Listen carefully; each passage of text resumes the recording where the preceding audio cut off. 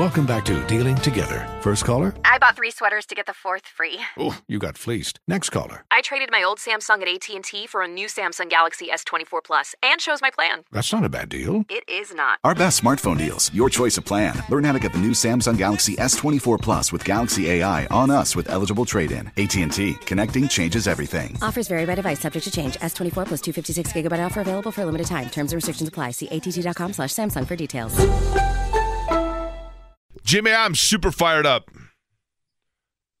I've noticed that you're, I think, wearing the same Chiefs shirt that you wore on Monday, so you said you could go 22 straight days. I think you faltered. Am I wrong? I've worn this one in the cycle since the wild card. I don't know if it's the shirt I wore on Monday. I'll do some research in between the breaks and figure out if that is the case. I'm fired up today for a number of reasons. I'm fired up today because it's the championship weekend, right? We will know in 72 hours who's going to be in the Super Bowl. That's cool. Gives us something to talk about. And they're 2 great games as well. One of them, I think most people are like, eh. People are excited about the Lions. Most people around here, Chiefs, Ravens, are like, eh. Okay. Yeah. People here aren't excited about the Ravens. They're like, yeah, Lamar Jackson's cool, and Baltimore's got like a defense, but it's like misty there, and the field's usually kind of muddy looking, and Kansas City, they've been around, they're the Warriors of the NFL, but at least Jimmy's got like a t-shirt that he's starting to duplicate here. People actually want Kansas City to lose because they know that you can't go another week with new t-shirts every day, right? Or they want to see if I can try. Maybe they're so enamored in that battle. It's the challenge for you? Yeah. But I am fired up about that. I'm fired up over the fact that last night Pascal Siakam not only got a triple-double, but most importantly, and this is what we do on this show, okay? This is what we do on this program. We come up with ideas, and we try to do things for people in this town, right? Yes. I mean, my name is Jake Query.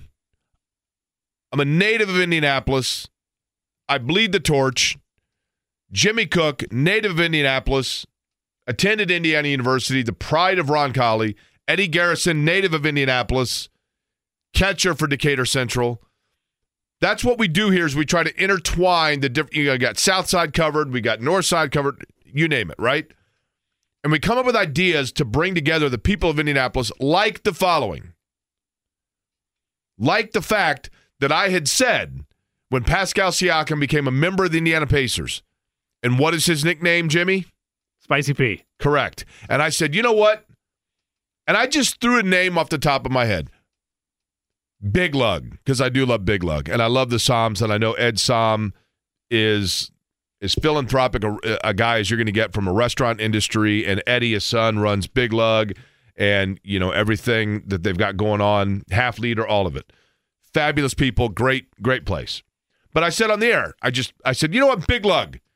They should do a wing named after Pascal Siakam. They should come up with a spicy... My marketing brain is constantly moving, right? And I know sometimes for you guys, it probably gets old and tiresome trying to keep up with the nonstop direction grab of the wheel that I can do sometimes in terms of my brain where only I know which direction it's going. You think we're still trying to keep up. That's cute. That's funny. You know what I mean? I know it's got to be a challenge. But... what happened yesterday right after we got off the air? What was the big announcement that was made? And I couldn't be more proud.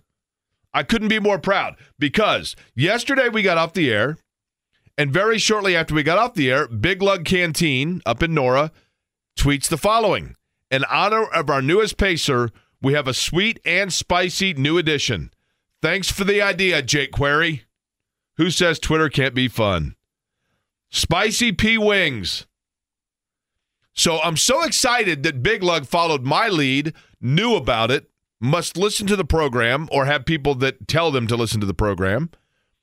And they take my advice. They make the Spicy P Wings fabulous. And then what happens? But last night, I go to the Pacer game, track dude Michael Young with me, and we watch Pascal Siakam kind of quietly, Jimmy, truth be told, record a triple-double. 6th of his career. By the way, more pub to Big Lug. Did you know, I didn't see this till now, I missed it yesterday, that they also named a beer after him as well? Yes. He got the combo. The beer probably goes well with a spicy wing, right? I bet so. I bet it's a pairing. Big Lug knows what they're doing. They are chemists in the wing beer combo. I'm sure that's there. A balance. You're right. They do know what they're doing, right? Now, last night, Pacer game against the Philadelphia 76ers. A lot to discuss here. Number one, congratulations. And a great moment. Eddie's clapping. He doesn't even know what I'm about to congratulate. I know. There's congratulations are in order. Therefore, there is always needs to be a clap. Thank you. Tyrese Halliburton named a starter for the Eastern Conference in the All-Star game. They played the video of the TNT crew announcing that on the video board, and then Tyrese Halliburton came out. It was during a timeout and waved to the crowd. Rick Carlisle looked up at him like with a twinkle in his eye. You could tell the pride there. He is, little trivia question for you guys. You ready? I can answer it. Jimmy's already. I can answer it because I saw the graphic yesterday. I can as well if it's the same trivia question that I think Jimmy thinks it is. And that is? How many Pacer players have been voted as an All-Star, and if so, and how many, who? That was not the trivia question. Man. Oh, darn. Now I have no idea. Say it how you just said that again, Eddie. How many Pacers players have been named as a starter for the All-Star game? Okay, you changed it there. Yeah, that's how I meant to phrase it. Yeah, starter. Starter's the key. Correct. No, actually, I was going to say how many players from Iowa State have been named a starter in the NBA All-Star game? Uno? Ooh. I actually don't know the answer to that. I don't think Marcus Fizer ever was a starter. Fred Hoiberg was never a starter. There's probably a great Iowa State player that I'm overlooking. Maybe it's Ronnie Bayless out of Warren Central, who was a great left-handed player. But you are indeed correct. Tyrese Halliburton, the fourth Indiana Pacer to be named an Eastern Conference starter in the All-Star game. He joins the other three being Jimmy? Jermaine O'Neal, Paul George, Reggie Miller in no particular order. That is correct. So congratulations to Tyrese Halliburton. Then, during the game itself, it looked in the beginning. Now, Paris Brown joins us in studio right now, who does the Martell Show, which is a podcast that you can listen to. And in his latest podcast, one of the first things he talked about was Joel Embiid's 70-point night. And it looked like Joel Embiid last night was going to give Paris even more to talk about, right? Because at one point, he scored on, I think, 4 straight possessions with like a pull-up jumper. And it is amazing. A guy of his size who just kind of lumbers down the floor, but yet you're watching him, and I know he's listed at 6'11", maybe 7 foot. He looks like he's like 7'4", 400 pounds. I mean, he is a massive human being. But when you watch him, and I'm thinking to myself, he's bringing the ball up the floor.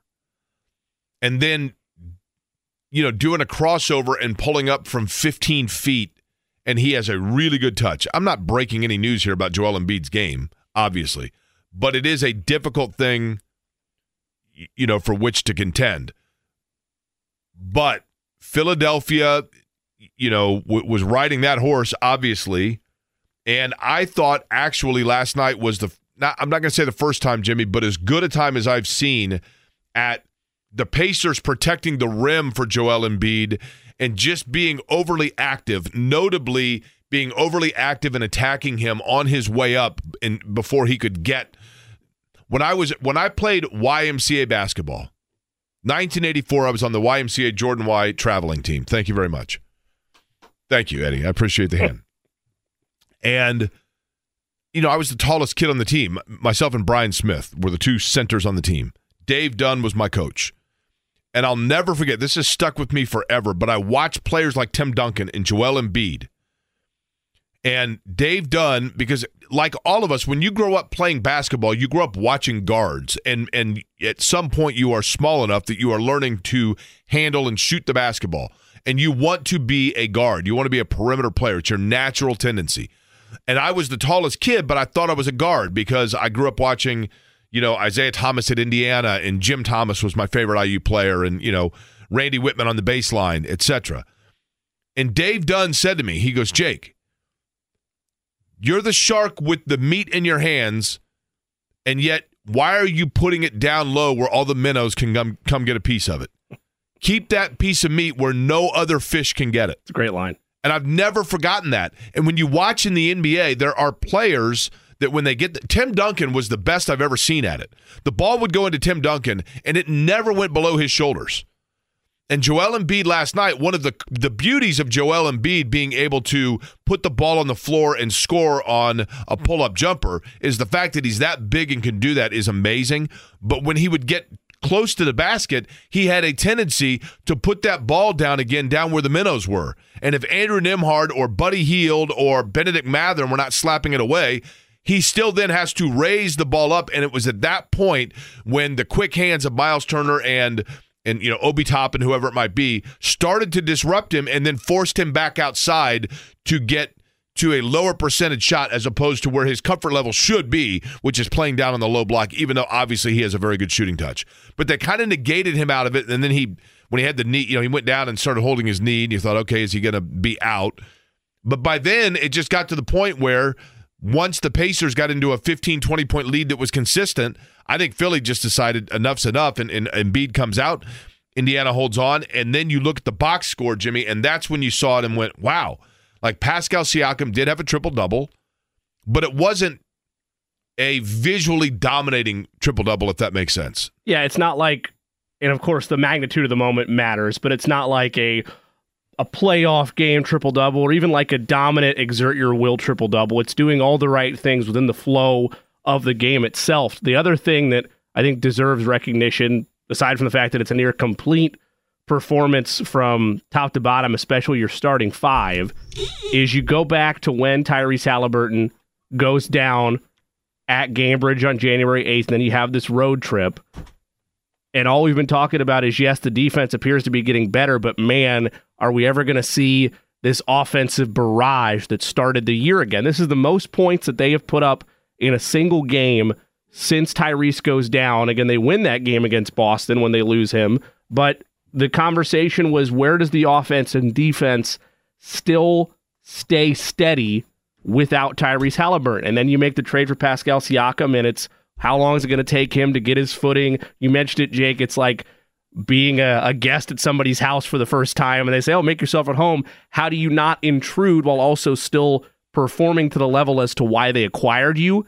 That is what Siakam did yesterday in terms of just not a loud performance, but a performance that hit all the right notes, allowed everything else to kind of fall into place. And if you're Indiana, this is the type of building block game from not just Siakam, but the rest of their starters and role players that you hope, okay, yes, there's still big names on the schedule without Tyrese, but maybe you can get another win against, let's say, Phoenix this evening. Maybe you're able to stem the tide to where you don't need to rush your all-star back, but you can still stay in striking distance to the goals you want to hit in terms of a playoff push. I thought, again, I think that was a much-needed win for Indiana, Jimmy, for exactly what you're talking about. In addition to that, just you kind of got into a situation where coming off of the road trip, you make the change, you have Halliburton out. It felt like there are, and I'm not saying that last night cured this automatically, right, but I think that there is the thought process or the perception from people that, well, here we go. We had a fun year and everything looked good, and then Halliburton goes out and misses a few games, and they go out west and they kind of get their clock cleaned, and they come back, and then Philly beats them. They saw this movie last year. Back to life, back to reality. That's exactly right. I noticed you're not wearing Chiefs shoes today. What happened? I didn't wear Chiefs shoes yesterday. Do you only wear the Chiefs shoes on Mondays? Victory Monday? I've started to, just on purpose because of the affinity you've had with the Chief Monday shoes, but no, that's not why I purchased them. And I thought since it's the AFC Championship weekend that you would get the pass to wear the wedding ring for the whole weekend. I don't need that, Jake. Game day's enough for me. When you wear the Chiefs wedding band on game days, how long after the game do you switch back? Whenever I get home. So it's just during the game. Well, I shouldn't say that because you came to work wearing it, right? Right, I did. On a Thursday game. Best decision of my life, when you take the wedding ring off and you put on your Chiefs wedding ring, where does the wedding ring go? So we have there's I don't know what you call it, it's not a jewelry drawer, but in the bathroom, Haley keeps all of her rings. I keep all my normal wedding ring, and then we have a bunch of just regular silicone wedding bands like this. So it doesn't just go on some random dresser. It doesn't have its own shadow box with a light and a hologram or whatever. It does not, believe it or not. If they win on Sunday, maybe we can Get an expense out there for a nice holographic stand for it. If you grew up in Indianapolis during the time period that I did, or if you were a young adult during the time period of which I grew up in Indianapolis, something happened today. Some news was made that I will freely admit probably esoterically appeals to my demographic and maybe older. But I think even younger people that were not around when this phenomenon took place can appreciate it. Every city has an athlete or a team or a culture or a lore that is unique to that city. And people outside that city would be surprised by it. I've discussed this phenomenon before. Like if you were to give me a city off the top of your head, Jimmy Cook, that has professional sports. Chicago. So if you were to name Chicago, everyone knows that Michael Jordan and Frank Thomas and Ryan Sandberg and Walter Payton are the toasts of Chicago. But there's always some player that jumps out that is a bigger name within the city than is known outside of it. Like Steve McMichael is probably a legend in Chicago, but nobody, when they talk about great Bears players, if you are from Tucson, Arizona, does his name jump out? Or like a Dan Hampton. When I was in St. Louis, I've told the story before. I mean, you have great Cardinals players like Ozzie Smith and Bob Gibson and the list goes on and on and on. Stan Musial, obviously. Albert Pujols. Willie McGee was a beloved figure in St. Louis. And in Indianapolis, there is a guy. Do we have the audio, Eddie, of the intro, the at-bat intro that I sent you earlier? If you went to Busch Stadium, and keep in mind, we're turning back the clock here, and I want everybody to sit back and close your eyes. Because there's a magic of yesteryear in sports. You mean I'm not in apartment B3 looking at Busch Stadium right now? That's not where we're going. That's with right. This? The 16th Street Stadium lofts, right? Yes. Busch Stadium, which at one time was Perry Field, then it was Victory Field, and then Busch Stadium. You had the Mr. Dan's hot dogs out in center field. You had traffic going past on 16th Street. You had that big muffler fella that let you know that you were within sight of the stadium. And you'd go to a game at Victory Field, or Busch Stadium, as it was known during my childhood. And there was a magic to it, because we didn't have the Indianapolis Colts. And yes, you had the Pacers, but they were the wintertime team. And certainly coming off of the ABA days for the first 12 years in the NBA were pretty subpar. And the Indians, for the most part, were affiliated with the Cincinnati Reds, and then during this player's era, the Montreal Expos. But they had great years. And we took kind of a pride in the fact in Central Indiana that they won several consecutive American Association championships. And they had one guy who, there were two things that jump out at me, and the ambiance as we are closing our eyes, everybody, and we are going back to 1984, 85. And we're watching the building of the Hoosier Dome, and there's rumor that they're going to bring a bunch of guys down there with air pumps, and they're going to inflate the Teflon of it, and you can sit and watch for a 4-hour span on Capitol Street.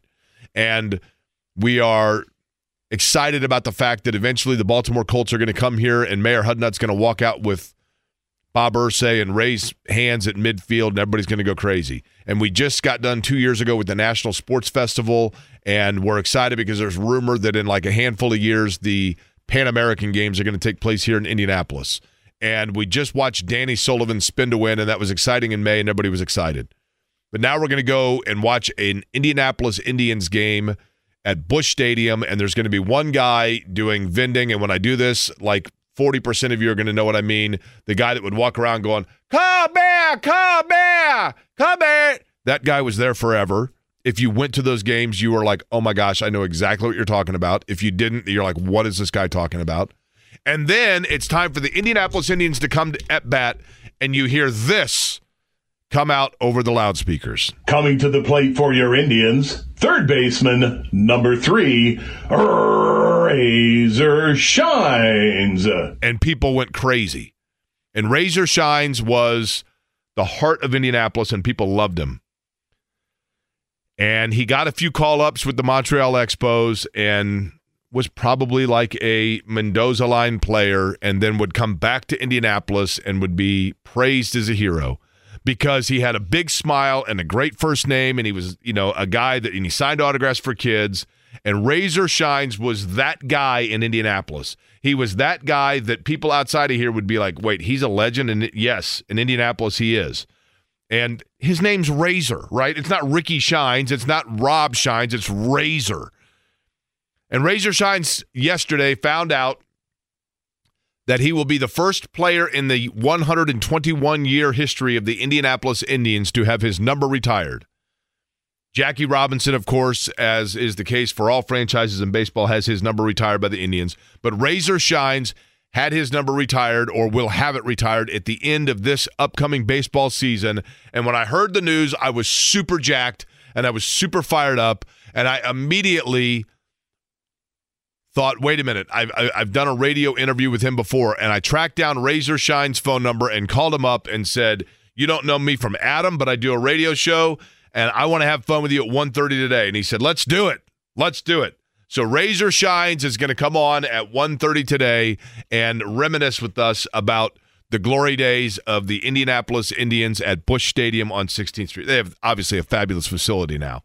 But we're going to do that at 1:30 today, and I'm fired up for it. Kevin Bowen joins us 1 o'clock today.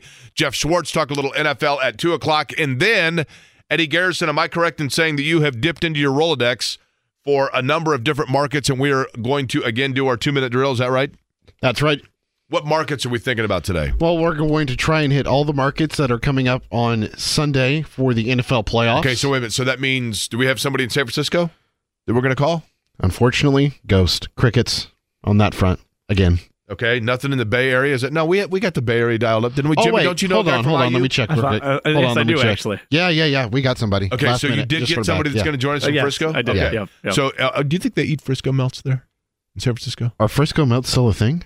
Well, they were at Steak and Shake. My buddy Matt Jacklin would get it every time we went, along with the chili three-way. But my buddy Mike Byron told me the Frisco melt at Steak and Shake is very high in calories. Yeah. So he backed away from it. Do you mean something at Steak and Shake has high calories?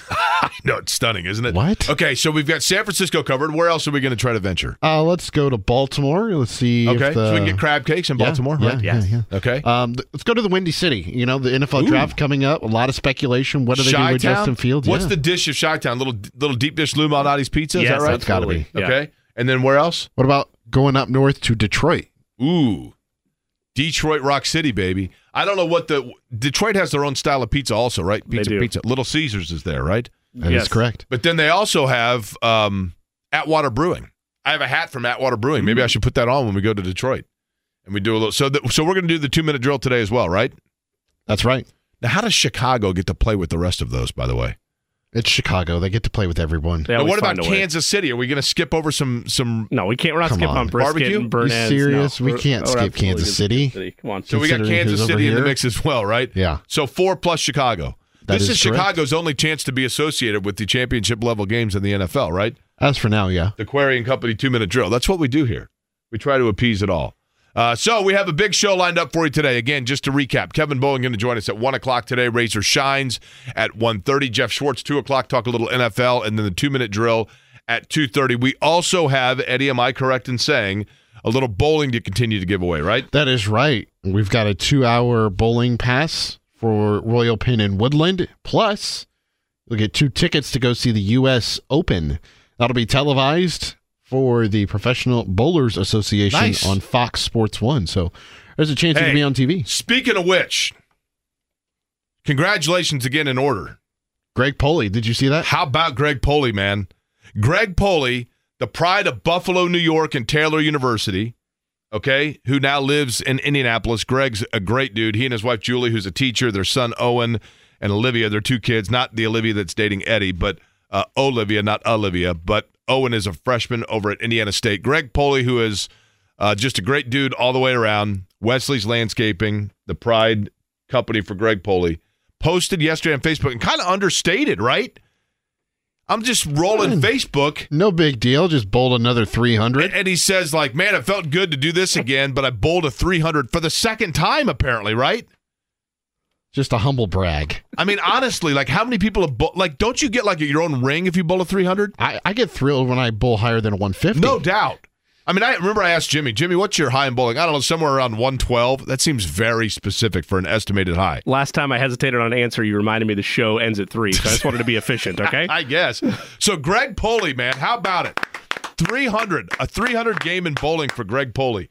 We don't even know if that's actually factual. And then I felt bad because he posted the video score up there, and his other buddy, some guy he was bowling with, had like a 168.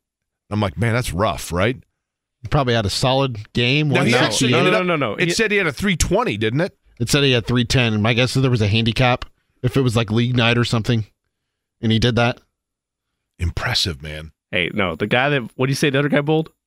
168. No. He had a front row seat to greatness, okay? It just doesn't matter how he bowled. Right. He had a front row seat. Well, the problem is, like, think about it.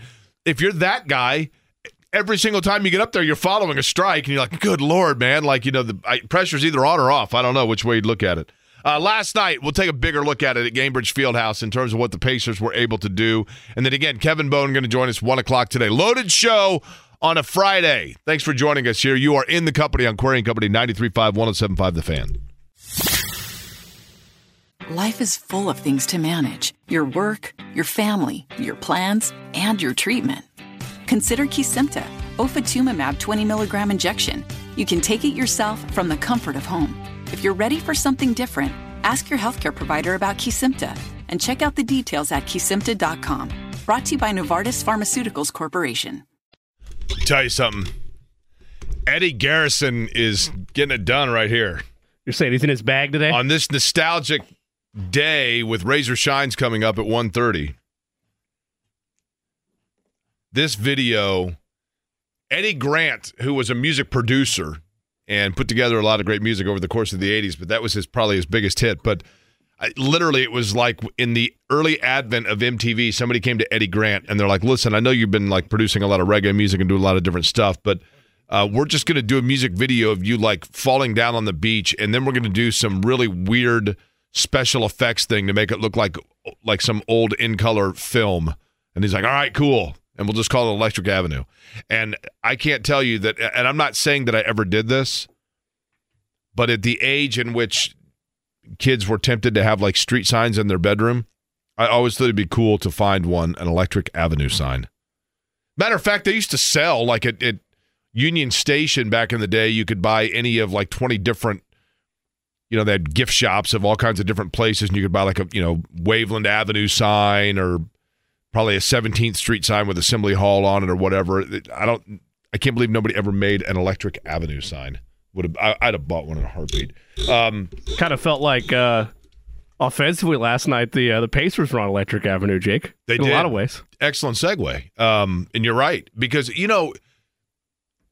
I thought about this as the game was going on, and I thought about a point that J&V's been making. And by the way, J&V will have Frank Vogel, the Phoenix Suns head coach, on the program today. Suns and Pacers taking place tonight at the Fieldhouse. And, of course, Frank Vogel, former Pacers head coach, who's done very well for himself. Really nice guy. Got his introduction to the basketball world when he went on David Letterman as a 12-year-old and spun a basketball on a toothbrush while brushing his teeth, which was pretty cool. So he will be on with J&V today. And, he's made a lot, J&V has, about the fact that the Pacers' magic number is 110. Like, they got to score 110 points to win a game. And last night it was going for him, Jimmy. And without Halliburton facilitating, and I thought one of the things that they did really well is they had a number of different players aside from just Pascal Siakam. They were very balanced, I guess, in their distribution offensively. Yeah, you get everybody in the starting five in double figures. Obi Toppin has 13 off the bench. He and Benedict Mathurin make a great impact within that second quarter. It's the first game of Siakam's arrival here. I know it's a small sample size, and you mentioned it earlier. You can't bank on the fact that, okay, this is definitively a turning point. They figured it all out. There's going to be no bumps in the road with Siakam now being an Indiana Pacer. But it's the first game all year against relevant competition in this Siakam post-trade world, where if you looked at him in this offense, you would think to yourself, wait, they just acquired him? He hasn't been a Pacer all season? Like, they didn't look lost. It looked like everybody understood where they were supposed to be, playing off one another, and there was less hesitation from Pascal in terms of trying to not step on anybody's toes or not affect the flow of things. And it's also a super promising sign that you're able to not just hit JMV's mark, which I think is a critical point. Anytime you see them get over 110 and you get the 115, 120 territory, they're exceptional. They get north of 130, they're near unbeatable. And again, that's not sustainable for the postseason necessarily, but when you're trying to just stack wins in the regular season, it's a fantastic number to have with Siakam in the offense. The other thing, Jake, we mentioned this a little bit yesterday, and I might be overthinking it here. You can tell me if I am. I hate trying to get a victory on the second night of a back-to-back when you've dropped one, especially if you would have dropped that one last night when Philadelphia had that late rally. Now, again, you're not playing with house money, but it's nice to already have a W in your pocket when you welcome in Kevin Durant and the Suns for the second time and playing them the second time in a couple nights, but the second night at Gainbridge Fieldhouse. Did you notice who was starting to get, and we talked about it yesterday, so I can't say that this happened quietly, but have you seen who is getting his turn in the rotation? And probably statistically, box score-wise, doesn't necessarily jump out at you where you're like, oh, wow. But the minutes are starting to increase, and I think it's important because it's allowing and facilitating for other players to keep just a little bit more fresh on back-to-backs. I would say Ben Shepherd. Correct. Ben Shepherd last night, now he was 0 for 2 from three-point range. You know, he scored a bucket. But he defends well. He is somebody that keeps the ball moving. I mean, he's got pretty good ability to rotate. 15 minutes last night. Jake, why are you caring about a guy getting 15 minutes? Well, because those 15 minutes are minutes that, say, a Benedict Mathurin or even a Nembhard don't necessarily always need to be on the floor. Nesmith, you know, he's spelling different guys. I'd have to look at the actual rotation of who he's in with, but he is allowing and facilitating for some other guys to not have to log serious minutes. And he didn't, again, we have to go back and watch it fully about like if there were defensive lapses or like how much he needs to improve there, but important area, at least from looking at the minutes compared to the rest of his stats last night, didn't turn the ball over during that time, right? Wasn't a detriment, at least in that aspect of the offense, even though he only has 2 points on the board. 239-1070 is the telephone number. I'm going to begin with Fred joining us on the program. Fred, how are you? I'm good, Jake. How you doing, my guy? You know what?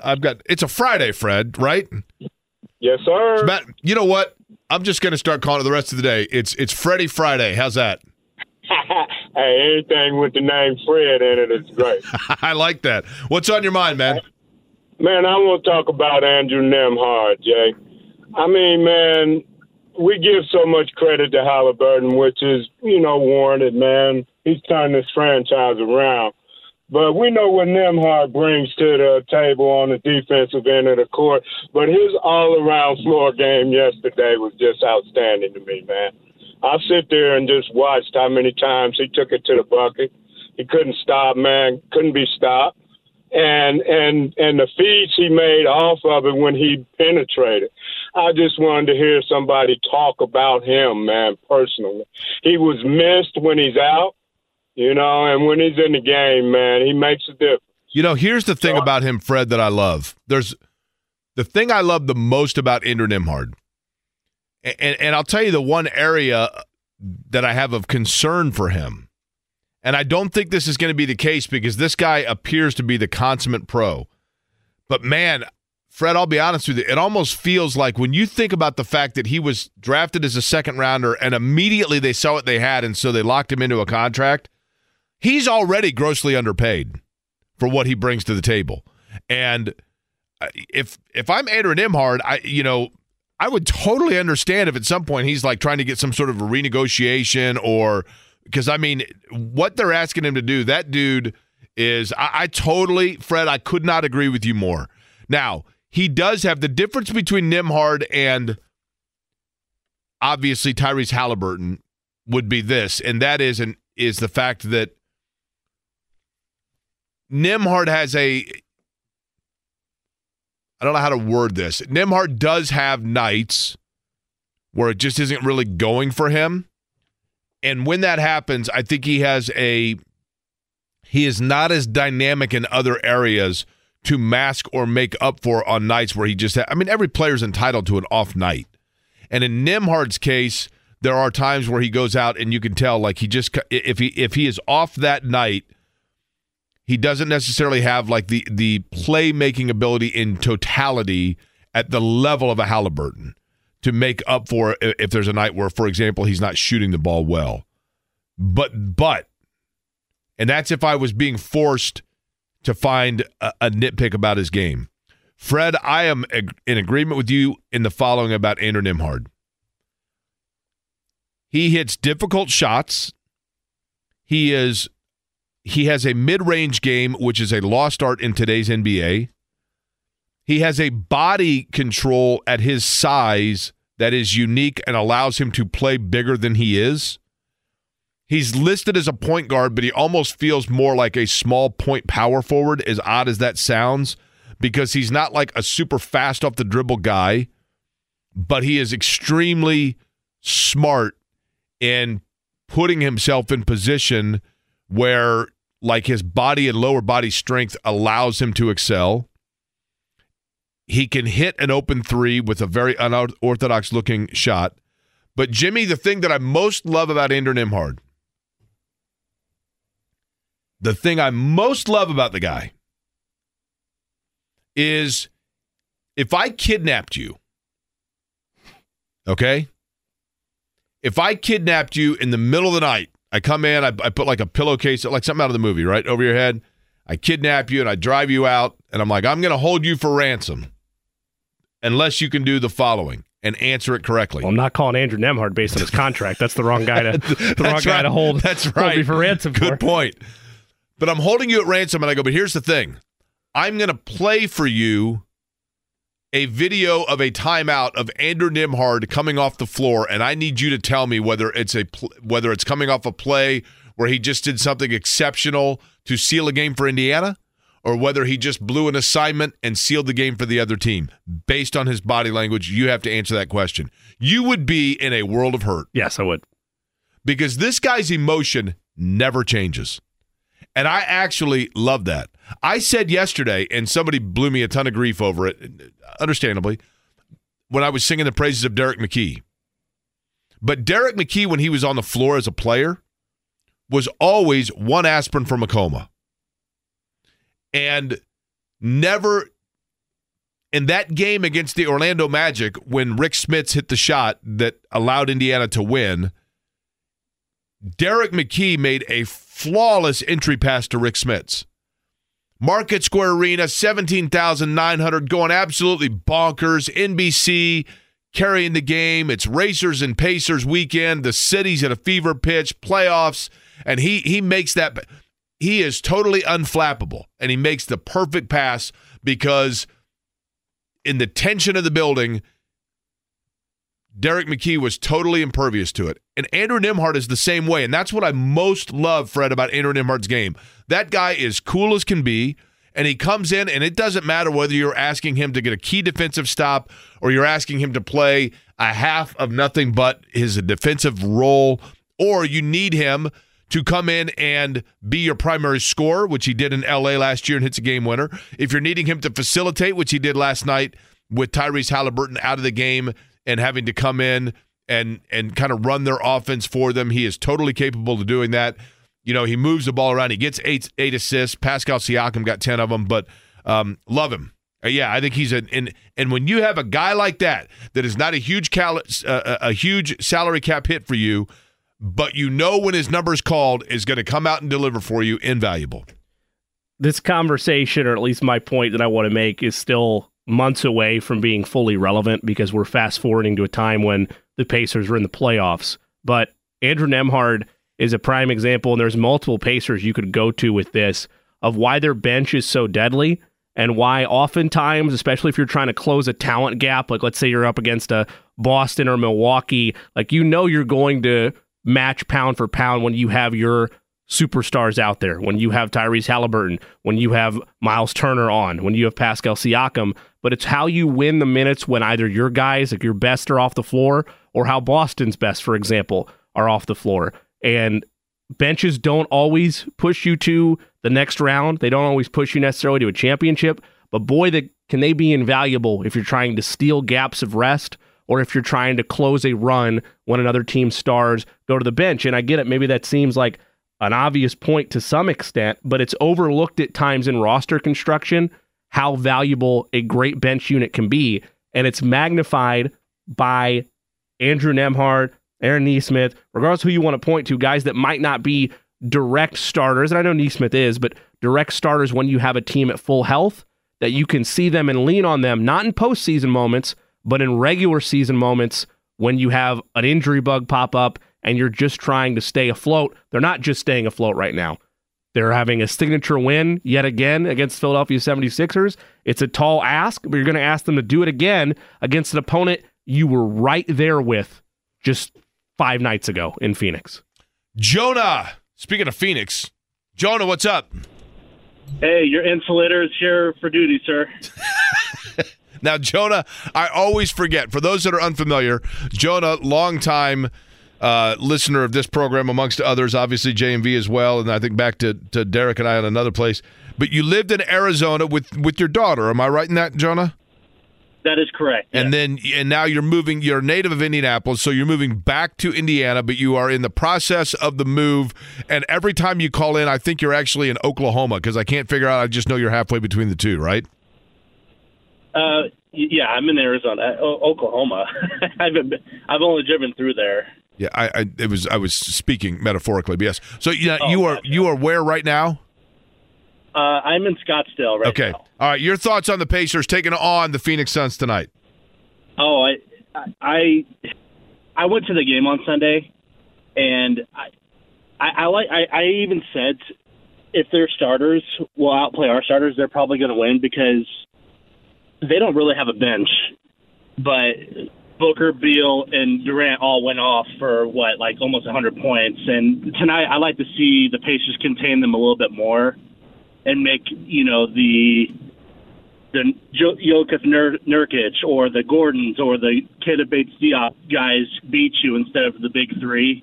And with last night's game, I liked how Turner kept Joel Embiid in front of him the entire time, taking tough jumpers, and he's going to get his points. But you even mentioned it with Nembhard and Shepherd.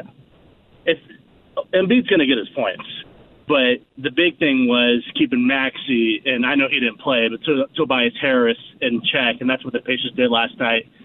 And in the game that the Pacers didn't even expect to win by a lot of Pacers fan standards, it was good to actually see them blow out the Sixers last night to save a lot of minutes. Well, that's the big thing, Jonah. A little bit of a run. For sure, keeping them fresh was the key, and I appreciate it. And look, great point about Embiid and the way that they guarded him. I thought, and I think Nesmith probably in particular is going to be important tonight because you're going to have to put somebody. Look, you know what Durant's going to do, just like you knew what Embiid's going to do. But Jimmy, if you go back to the other night in Phoenix, it was Beal that made big plays for them down the stretch. And it's a three-headed monster to an extent, but I do think that Beal and limiting what he can do on the wing is going to be important for them. Yeah, I mean, they are built the same way we've seen losses pop up for the Pacers when they have against there's 3 stars that if they take over a game like Jonah highlighted, it's going to be hard to overcome it. If one of them slip up, that's where you have the advantage in your bench unit. And the biggest thing from a frustration standpoint for the Pacers, it's unfair when you're trying to chug along and figure out this lineup, figure out the rotation. When you've just recently acquired Pascal Siakam, you would think that they would have performed worse on the road in Phoenix than they did, with it being like one of the last games of that road trip, or in fact, the last game of that road trip. But they didn't. They had opportunities late. They take a lead late at one point in time. It was just too much to overcome. There is a sense that, yeah, you let Kevin Durant get his and take everything else away, or at least try to limit it, that's not a bad recipe. The problem is you have to execute the recipe. If Beal still goes off, you were really asking a lot out of this Pacers unit on any night, let alone in the second half of a back-to-back. What's your specialty recipe, by the way, Jimmy? A buffalo chicken chili mac. Really? Is my go-to That was dish. like your bowling answer. I know, because I don't cook a ton at home, but Buffalo chili. Buffalo chicken chili mac. So Okay. it's like mac noodles, chili sauce, some buffalo sauce as well. Wait, why are you cheddar spewing cheese. all this if it's a secret? It's not a secret recipe. I thought you just said recipe. I didn't know it was a secret. I don't have a secret recipe. Eddie, what's your go-to recipe? He didn't say secret recipe. He said go-to recipe. I just said recipe. And then it's like, well, actually, heat I for didn't 2.5 minutes. Eddie, what's yours? I don't have one, really. I have never cooked a meal in my life. Wow. Judging from afar across the board. Will you and bring don't us have in a Monday recipe? some of your secret buffalo chili mac? Not Monday, but at some point in the next couple weeks, I will. Is it low in fat calories, or is it loaded up? No, it's a hearty meal. Okay. Mike, 239-1070. Mike joins us. What's up, Mike? Macho Mike. Macho Mike, man, how thrilled are you to? And by the way, Mike, I just had a conversation about you yesterday. I was my buddy Darren King at Stewart Tire on the South Side. Great dude. And he said, "Oh man, Macho Mike was just in." Mike, and I said, "Oh man, tell him I said hey." Right. Do me a favor, say hi, Angel. Angel, what's up? Angel's Mike's kitty, by the way. Got her tail for you. I love that. I'm not pressuring, but when you get time, send me a copy of those pictures. I will. You know what? I apologize, Mike. I need to get those to you. No biggie. Oh, one other quick thing. Guess who the halftime show is at Roncalli High School tonight? Macho Mike. Yep. Yes. I was at the city tournament on Monday. Mike, listen, we need to get you to do a YMCA for the fact that Razor Shines is coming on the program at 1:30, because I know that's got to be close to your heart. Oh, can I call in at 1:30? And can you? Well, Razor's going to be on, Mike. We're going to have the phone lines full. Do me a favor. I will. Tell him this is important. Okay. Say in memory, Teresa, me, and Angel. Bless him and his wife. Mike, I will do that. And I'll tell you what, Mike, I always say this about Macho Mike Sullivan, the YMCA Macho Mike. Many people know him as the usher out at Victory Field and Busch Stadium that would do the YMCA on top of the dugouts. But when Mike and his late wife, Teresa, when I was a student broadcaster, Adam Alexander, who now does NASCAR on Fox, we were student broadcasters at North Central High School in 1991, and we did, for WJEL, we did games at Hinkle, and Mike and his wife, Teresa, ran the stats. And it was all like radio guys like you guys today, right, that were professional radio broadcasters, and then Adam and I, just a couple of high school kids, trying to cut our teeth. And I will never forget that Mike and his wife, Teresa, when they ran those stats, the feeling that I had in the fact that they treated us just like we were the other professional broadcasters. And I'm like, well, we're just student broadcasters from North Central, and we're just doing this. Like we ended up doing the games all the way through, even though North Central got beat. They credentialed us to go all the way up through the semi-state. And Adam and I, that was the biggest thrill in the world. And I can still capture and feel within me the excitement and the prestige and the honor that I felt that someone like Mike and his wife Teresa, in doing those stats, treated us like professionals and treated us like equivalents, even though we weren't. We clearly weren't. And I've always been grateful for it. And Mike, absolutely, we will let Razor Shines know that you are happy of his honor of having his number retired. And he's going to join us at 1:30 today. Life is full of things to manage. Your work, your family, your plans, and your treatment. Consider Kesimpta, ofatumumab 20 milligram injection. You can take it yourself from the comfort of home. If you're ready for something different, ask your healthcare provider about Kesimpta and check out the details at kesimpta.com. Brought to you by Novartis Pharmaceuticals Corporation. Kevin Bowen going to join us about 1 o'clock. I wanted to quickly address, by the way, and I meant to do this earlier, so my apologies that I did not. I don't know if I'd say elephant in the room, but in the last, and I've seen it a couple of different places, I thought it had been out for a few days. I certainly know at least 2 days ago I saw it on WTHR. I think the Indy Star got it yesterday. But the 911 call has been released from the Jim Irsay home in Carmel from December the 8th. And, you know, it's a lengthy call.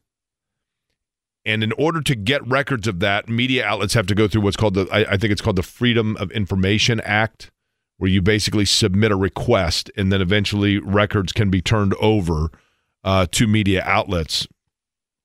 And that 911 call, you know, probably in different intervals, different media outlets it was being released to them.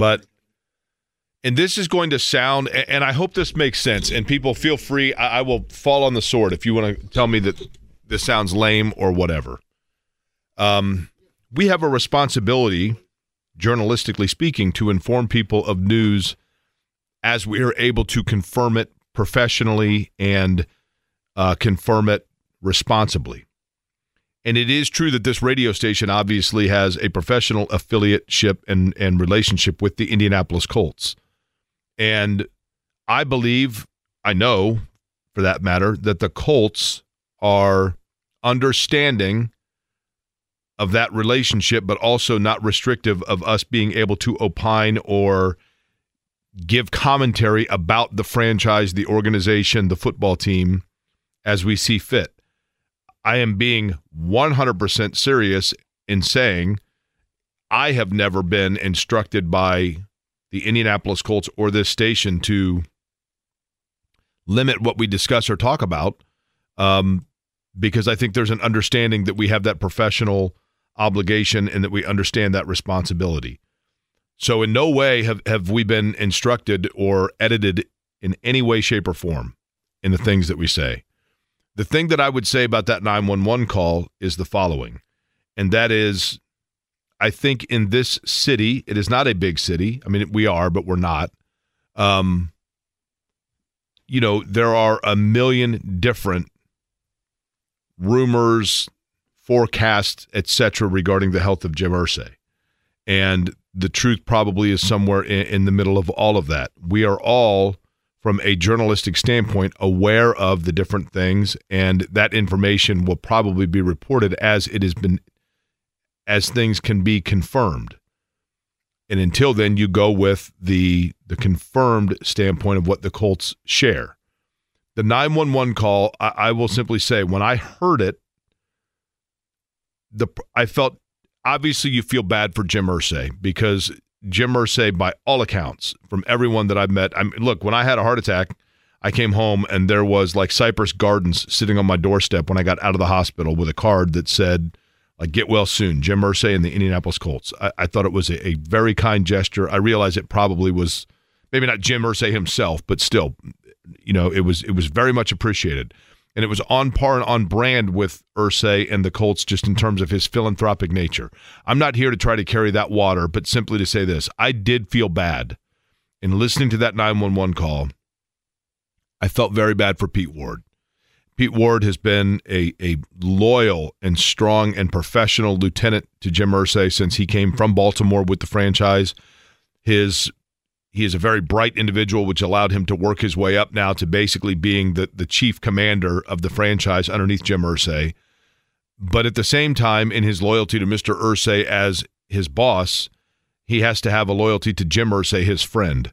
And in that moment, having to go over to someone's house at 4:30 in the morning on the phone with 911, not knowing the situation, knowing simply that it's dire and that medical help is needed, I thought from a humanitarian standpoint, the compassionate thing in listening to it was to offer, for any of us, not just me, the appreciation and the support and the example of Pete Ward of not just professionally but also personally dealing with a difficult situation for his boss but also his friend. And I felt for Pete Ward in that situation. And not that anybody asked my thoughts on the 911 call, but I would assume people listening to a sports talk host in a city where an NFL owner had a 911 call released are probably curious of what the thoughts are. And so, therefore, those are mine. And I certainly hope the best for all involved. Kevin Bowen is next. Life is full of things to manage. Your work, your family, your plans, and your treatment. Consider Kesimpta, ofatumumab 20 milligram injection. You can take it yourself from the comfort of home. If you're ready for something different, ask your healthcare provider about Kesimpta and check out the details at kesimpta.com. Brought to you by Novartis Pharmaceuticals Corporation. It is 1 o'clock on a Friday. How are you? My name is Jake Query. Jimmy Cook, the other voice you hear on this program. Eddie Garrison flies the controls for us. It is Query and Company here on 93.5 and 107.5 The Fan, and we get set for AFC and NFC Championship Weekend. Joining us now, you hear him in the mornings on this radio station, along with Andy Sweeney for the Wake Up Call with KB and Andy. The KB stands for Kevin Bowen, who joins us on the show. And Kevin, I'll begin with this. I had just mentioned, and I simply want to give you, as somebody who is probably the Colts assigned beat writer, if you will, for this station. When the Indianapolis Star yesterday released the Jim Irsay 911 call, I had heard it elsewhere. I think different media outlets are getting access to that from depending on when they had requested said audio at different intervals. So it's been out there for a couple of different places, truth be told, over the last couple of days.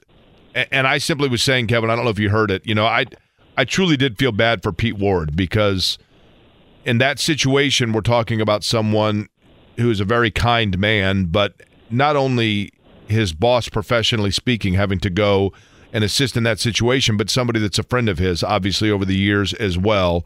And that was the thing that I took away from it. I know that all of us are aware of the situation with Jim Irsay and hoping for the best, but until that there is confirmed concrete updates on him, I simply think the most responsible thing to do is to say that, yes, we are aware of the different innuendos, but that the Colts still, their latest update is that he is still dealing with a respiratory infection, and that your thoughts are with all of it. I don't know if there's anything you wanted to add to that, but being somebody that covers the franchise, I thought I'd give you the opportunity.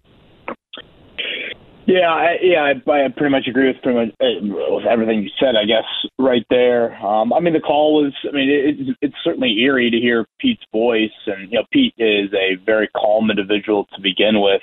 I was struck by how calm he was throughout, all 9 minutes of the call. Obviously the fact that he's having to leave his residence at 3 a.m., 4 a.m.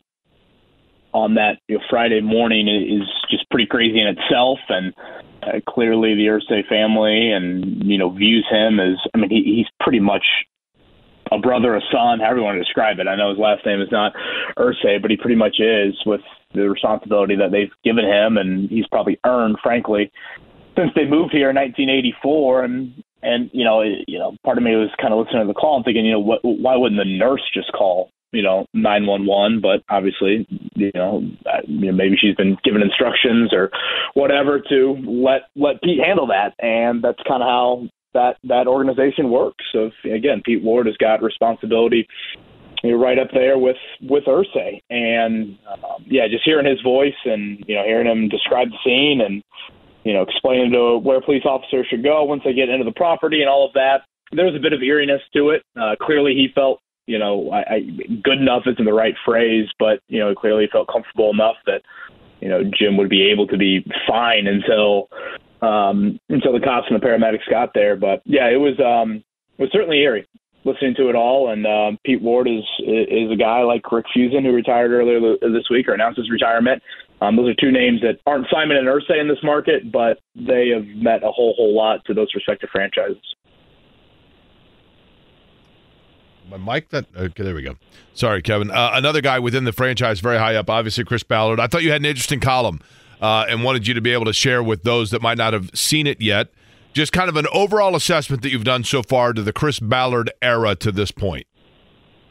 Yeah, it's an annual thing I do, pretty much late January every year, where you get a couple weeks into the off season, and I like to go back and, pretty much look at Ballard with that given season, and then around now 7 years he's been at GM, and then same thing at head coach. Obviously, Frank Reich had been the guy for the past few years, but, I'll post a Shane Steichen one early next week, and, you lay out the good, you lay out the bad, call it the wins, call it the losses, call it the to be determined with it, and I do think it's important to point out a couple of Ballard wins that I think certainly have transpired over the last 12 months.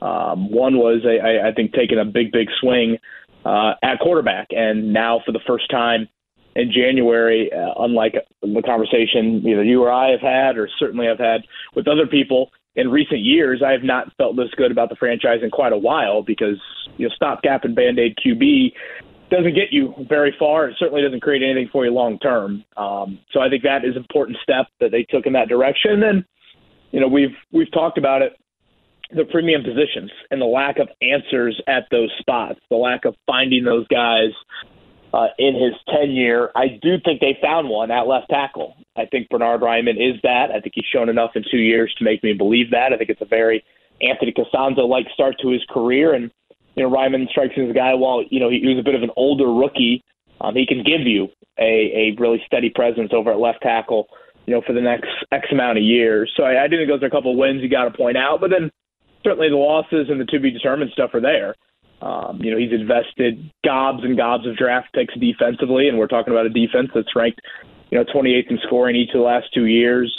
The youth movement in the secondary, while he took blame for that a few weeks ago, he didn't point this out, but I will point it out. The only reason why he felt it acceptable that the youth movement could be allowed is because, largely his tenure has not gone according to plan. It failed might be too harsh of a term, but certainly hasn't gone well from a results standpoint through the first 5 years. That's why the Colts rebuilt, last year, went down that path. And then lastly, just the January results, really just kind of the hardcore facts. The record is 54, 60-1, I think it is.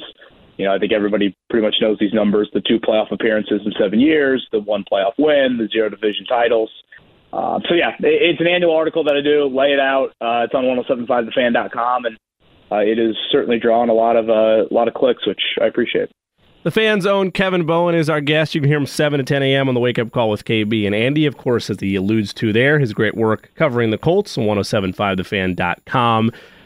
KB, when you look at Chris Ballard and in that piece highlighting the last 7 years and then turning the clocks back forward to this year's outgoing or potentially outgoing free agent class led by Michael Pittman Jr., Kenny Moore, Grover Stewart, Julian Blackmon, is this the most difficult free agent class to manage in terms of pieces that might be outgoing and budgeting what you don't want to lose versus what you do want to lose in the Chris Ballard era? Yeah, I think that's a really accurate statement. I think it's the most difficult. I mean, certainly you got north of $70 million, so in a way you have a hefty pool of cap space available to work with. But in terms of in-house guys that you like that are going to garner, I think, pretty decent interest on the open market, I mean, this is easily the best group of players that I think, are hitting free agency here in a month and a half, and obviously we'll see how the next 6 weeks play out. But basically I've kind of labeled it like this, Jimmy. You can stand on a table for guys, and then you can stand on a chair for guys. And I assume, the table's higher than the chair, if you want to continue with that analogy. I think standing on the table would be the big four. And in some order, it's Michael Pittman Jr., it's Grover Stewart, it's Kenny Moore, and it's Julian Blackmon. Stand on the table, and, I can certainly hear debates for all of these guys, but, Gardner Minshew and Zach Moss and Tyquan Lewis and Rigoberto Sanchez, and all four of them have been varying degrees of contributors for you, for multiple years, or, more so in Minshew and Moss's case, just really kind of 1 year. So you think about those 8 names, and again, they're in 2 different categories. If you start re-signing a chunk of them, close to all of them, that's going to eat up a lot of your $70 million. So that's what the Colts are going to have to decide. They're probably going to have to make some decisions in-house on, do you try and restructure some deals for Ryan Kelly or Braden Smith? Is Mo Alley Cox have a future here? Tight end and how much money he is making right now. I think that's a question that you have to ask. So, I would say easily. And really it's based off just how quality of players are hitting the open market. That's why I think it's so difficult, because money, you got tons of it. But there's so many of them that I think you should like and should look into bringing back. That's what makes it difficult. Kevin, when you look at – Kevin Bowen is our guest here on Query and Company. When you look at the teams that are left standing, okay, and they're standing on a table at this point, I guess, right, because they're all solidly here in championship weekend, is there would you say that there's a definitive blueprint on what gets you to this point, just in terms of the style of play of these 4 teams? Is it dangerous to get caught up in what other franchises are doing? And is Indianapolis, when you look at it, trying to go by some sort of a mold, or are they just simply going in their own way of what they think works and trying to build themselves to that point? Yeah, I don't know if there's just like a blanket, boom, here's the quality for all 4 of the teams. I think if you look at the NFC teams, certainly in the quarterback play, you wouldn't call them like, whatever, generational QBs by any means. I do think weapons are abound. San Francisco's got multiple Hall of Famers. or potential Hall of Famers on that offense, specifically at the skill positions.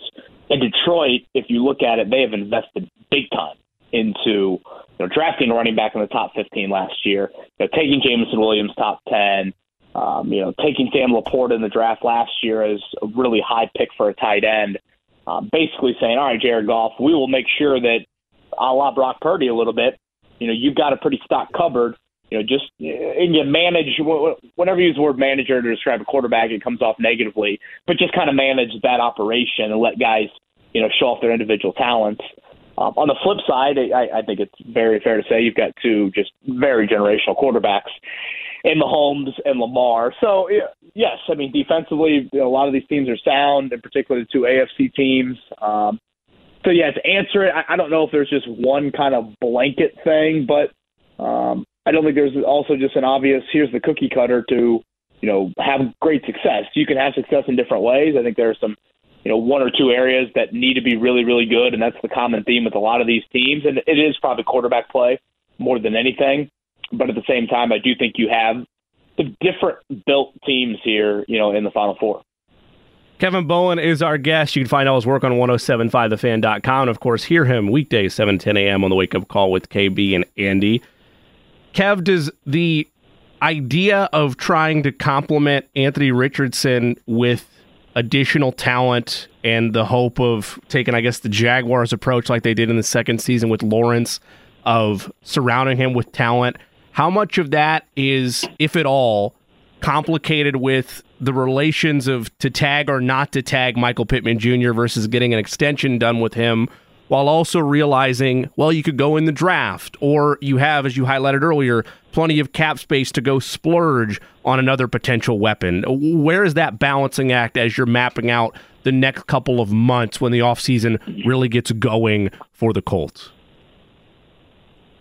Yeah, I mean, I've long said that Pittman to me is just a no-brainer to bring back, just because I don't think anyone has presented an alternative that makes any sort of sense for me. I mean, unless you're, I don't know, somehow trading for Justin Jefferson and doing it in a relatively manageable way. I just have no idea how you continue to support Anthony Richardson, do it at a decent level, and not have Pittman a part of those plans. Because again, I don't view Calvin Ridley. I don't necessarily view T. Higgins necessarily as greatly improving that, if those guys even hit free agency, which is a huge if.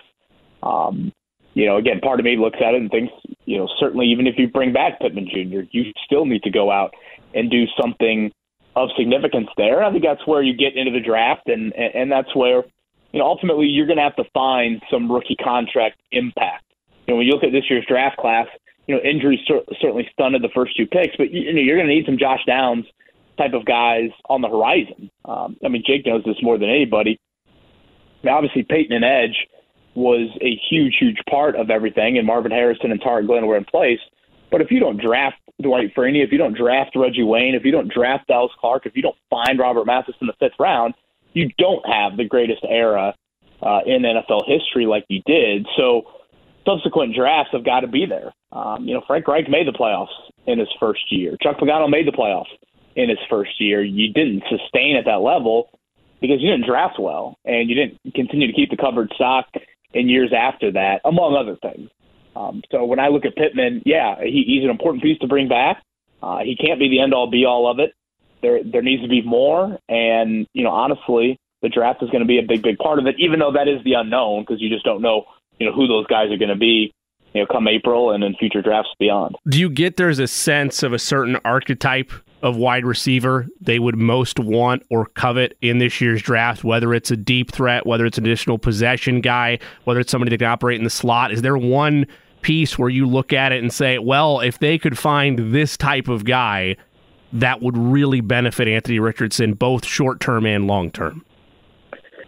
Good question. This time last year, to me, the answer was obvious. It was that slot guy. I think you and I have had this conversation before, Jimmy. I thought Chris Ballard had kind of fallen too much into the power forwards and centers in his wideout room. And it's like, well, at some point you need a point guard. At some point you need a little shooting guard. And that's, I think, what Josh Downs is. Now, again, Deebo Samuel is a very rare player. But that type of player, I think, should be kind of the goal. And by that, I mean this. Here's the ball. You go make a play with it. Can you go get us 10 yards after a little 8-yard completion? Can you break a tackle and make a play like that? At times, I think Pittman and Downs especially showed they can do it, but the key word there is at times. I don't think they're necessarily consistent elite guys in that area. So that would be – and they come in all different shapes and sizes, to be fair. Deebo Samuel is not necessarily the exact mold from a stature standpoint that, a lot of people would fall in love with at wideout. So, again, I think it's somebody that can play, make with the ball in their hands. Again, the cookie cutter aspect, I don't think it's like an obvious height, weight, speed sort of standpoint. A lot of it's just, pretty innate ability to withstand contact and, great lateral quickness and things like that. Again, Alec Pierce, he to me is just strictly a vertical guy. He doesn't really bring that to the table. So, yeah, that would be the avenue that I would look into. Kevin, you think the roster's good enough at this point and where they're drafting where, every team, Kevin Bowen, our guest, every team says this, it always cracks me up. Well, we just go with, the board went exactly as we thought in the draft, and, we just went with the guy that we thought was the best player. Are they truly at the situation now where their roster is strong enough across the board where they can simply go best player available, let's say after round one, or do they still specifically have areas that they're like all else gets pushed aside and we got to narrow in here? No, and I would probably say that for every team, but certainly the Colts are not one of those teams. And to agree with you there, Jake, I couldn't agree more. If QB is the best guy on the board when you get to 15, you can draft a quarterback. If running back is the best position on the board or the best player on the board come the 15th overall pick, you're going to draft a running back? No. So I've always viewed it as, what are your needs? How do you tier the needs? If you've got 3 positions that are on tier 1, which I think in a way you could look at the Colts and say, all right, pass catcher, edge rusher, and cornerback. I think you could slot all those maybe on one tier. Then as long as it's close, I would certainly, draft one of those positions. And I think a lot of things go into it. Okay, where's the depth in this draft class? If you don't have a big separation over wide receiver 3 on your board and defensive end 2, but you have a huge separation in defense, you label defensive end 4 as a 5th-round pick, whereas wide receiver 4, you'd label him as like the 23rd pick, then go ahead and draft the DN there and rely on the draft depth to find a wideout. And when we bring up guys like Deebo Samuel or Terry McLaurin or DK Metcalf, those are all guys that were drafted outside of round 1 there. So, I don't think the Colts have a roster that is in a position for that, and I do think you need to draft off of, marrying the best. Positional need and best player available, marry the best, and pick away. Kevin, if it was Brock Bowers there at 15, Jake and I had this discussion earlier in the week, and I'm with him to some extent on maybe it feels like they have an idea of what they'd like to see out of Will Mallory, and maybe they like that group and there's so much more pressing needs, they don't go that way. But if it was a guy like Brock Bowers, that would seem like to fit, in theory, as he develops, the Dallas Goedert mold of a do-it-all, set-it-and-forget-it type of tight end that you would like to have in a Shane Steichen offense. So let's just narrow it down specifically. If Brock Bowers was there at 15, does he fit the category in your mind of, well, yeah, he's probably best available and let's take him, or, well, we have some other guys we might want to see still what we have and there's more important needs on our board? To me, he's too unique, and it's pass catcher and it's direct support to Richardson. So I would go ahead and feel totally comfortable taking him there. I understand some people would probably disagree with that. I think tight end is really interesting how Ballard views it. If I'm not mistaken, I don't think Ballard mentioned that position at all in his press conference a couple weeks ago. And when you look at it, Ballard has actually invested a decent amount into tight ends, like draft-wise. He drafted Jelani Woods in round 3. He drafted Kylan Granson in round 4, even round 5 and 6, and Will Mallory and Drew Ogletree. If you look at tight ends, hell, look at the tight ends playing this weekend. You know this, Jimmy. Where was Kelsey drafted? Round 3. Where was George Kittle drafted? Round 5. Mark Andrews was round 3.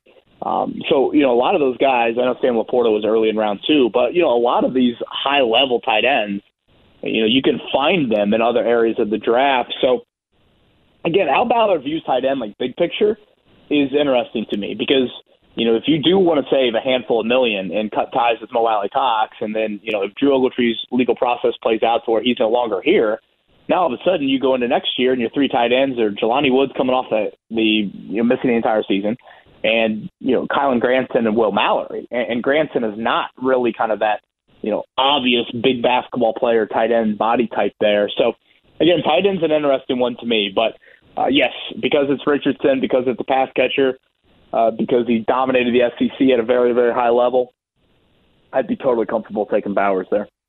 Kevin Bowen, our guest. Kevin, I got to know your son that predicted NFL game. What was his final record for your son's predictions of Colts games? Were they 9-8? I think he was 12-5. Yeah, okay. 12-5. So he fared better. Him 3 games ahead of the team, then, right? Correct. And if you bet $10 and just money lined it all year long with his picks, you would have made. I believe I added up. I think it was about $51 or $52. Wow. Okay. Now the other question is this: will he do this for the conference championship matchups?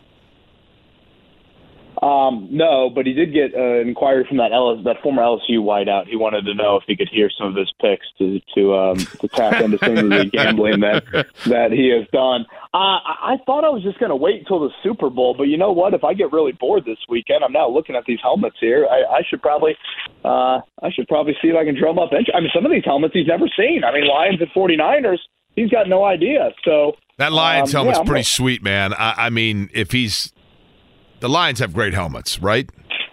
What? How would you rank the helmets? I know this is right. I mean, this couldn't be more of a Jake question. Okay. But how would you rank the Final Four helmets? Thank you. Lions would be number 1. Sorry, Jimmy. You got the silver. Now, the Lions, when they had Bubbles the lion that looked like he was playing with bubbles before they added the ferocious griffin-looking lion. But I still say Lions number 1 because I love the silver. I do like the Raven. I'm not going to lie, and I like the black look to it. But the Niners are so classic. So Niners 2, Ravens 3, and Chiefs 4. Your thoughts? Are you crinkling up a bag of Doritos in the background? Well, no, I'm scrambling through the helmet bag. All right, I got you. Sorry about that. Okay. I was hoping that the mic wouldn't pick that up. Yeah, I got all 4. I'm looking at all 4 right now. Boy, these are some good-looking helmets. I know. They're like, Jimmy, when the Chiefs play, I feel like, it's outdoors, it's dirty. You don't just get a good, clean-looking Chiefs helmet. That's a beautiful. It is a good helmet for sure. I mean, the Chiefs are on the short end here just because of who they're up against. Yeah, I'm going to go 49ers. I just love that gold look. Yeah, I'll go 49ers 1, Lions 2, Ravens 3, and Jimmy, I'll round it out with your Chiefs. Yeah, Lions, Chiefs, Niners, Ravens. Lions are number Jimmy, 1 for you? Yeah, Lions number 1. Yeah, I really like the silver and blue. Yeah, it's good. Yeah, Jimmy, I'm very confident in the Ravens this weekend. Very confident. Like confident enough to lay 4 confident, as in their 4-point favorites to bring us back into degeneracy? Has it risen up to 4? Yes. Really? Yeah. Yeah, I think I am. I mean, not that you care, not that you should. I mean, yeah, I'm not Max Bowen here. Not that you should, have any care in it, but I don't know. I don't like the injury report for your Chiefs. I don't like.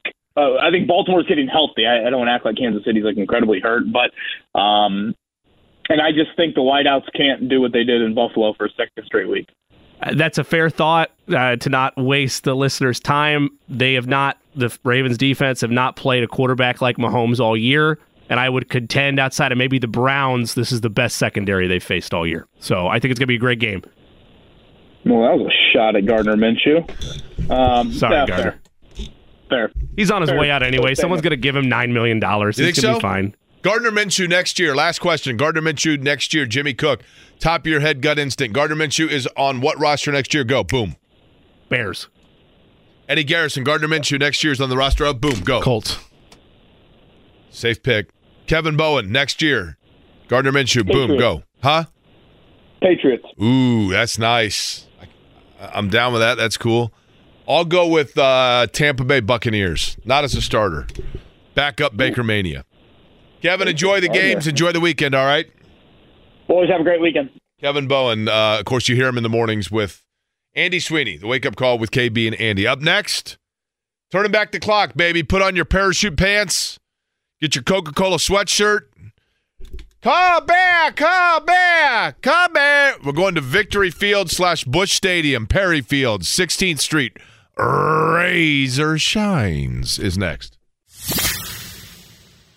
Hey, Razor. Life is full of things to manage. Your work, your family, your plans, and your treatment.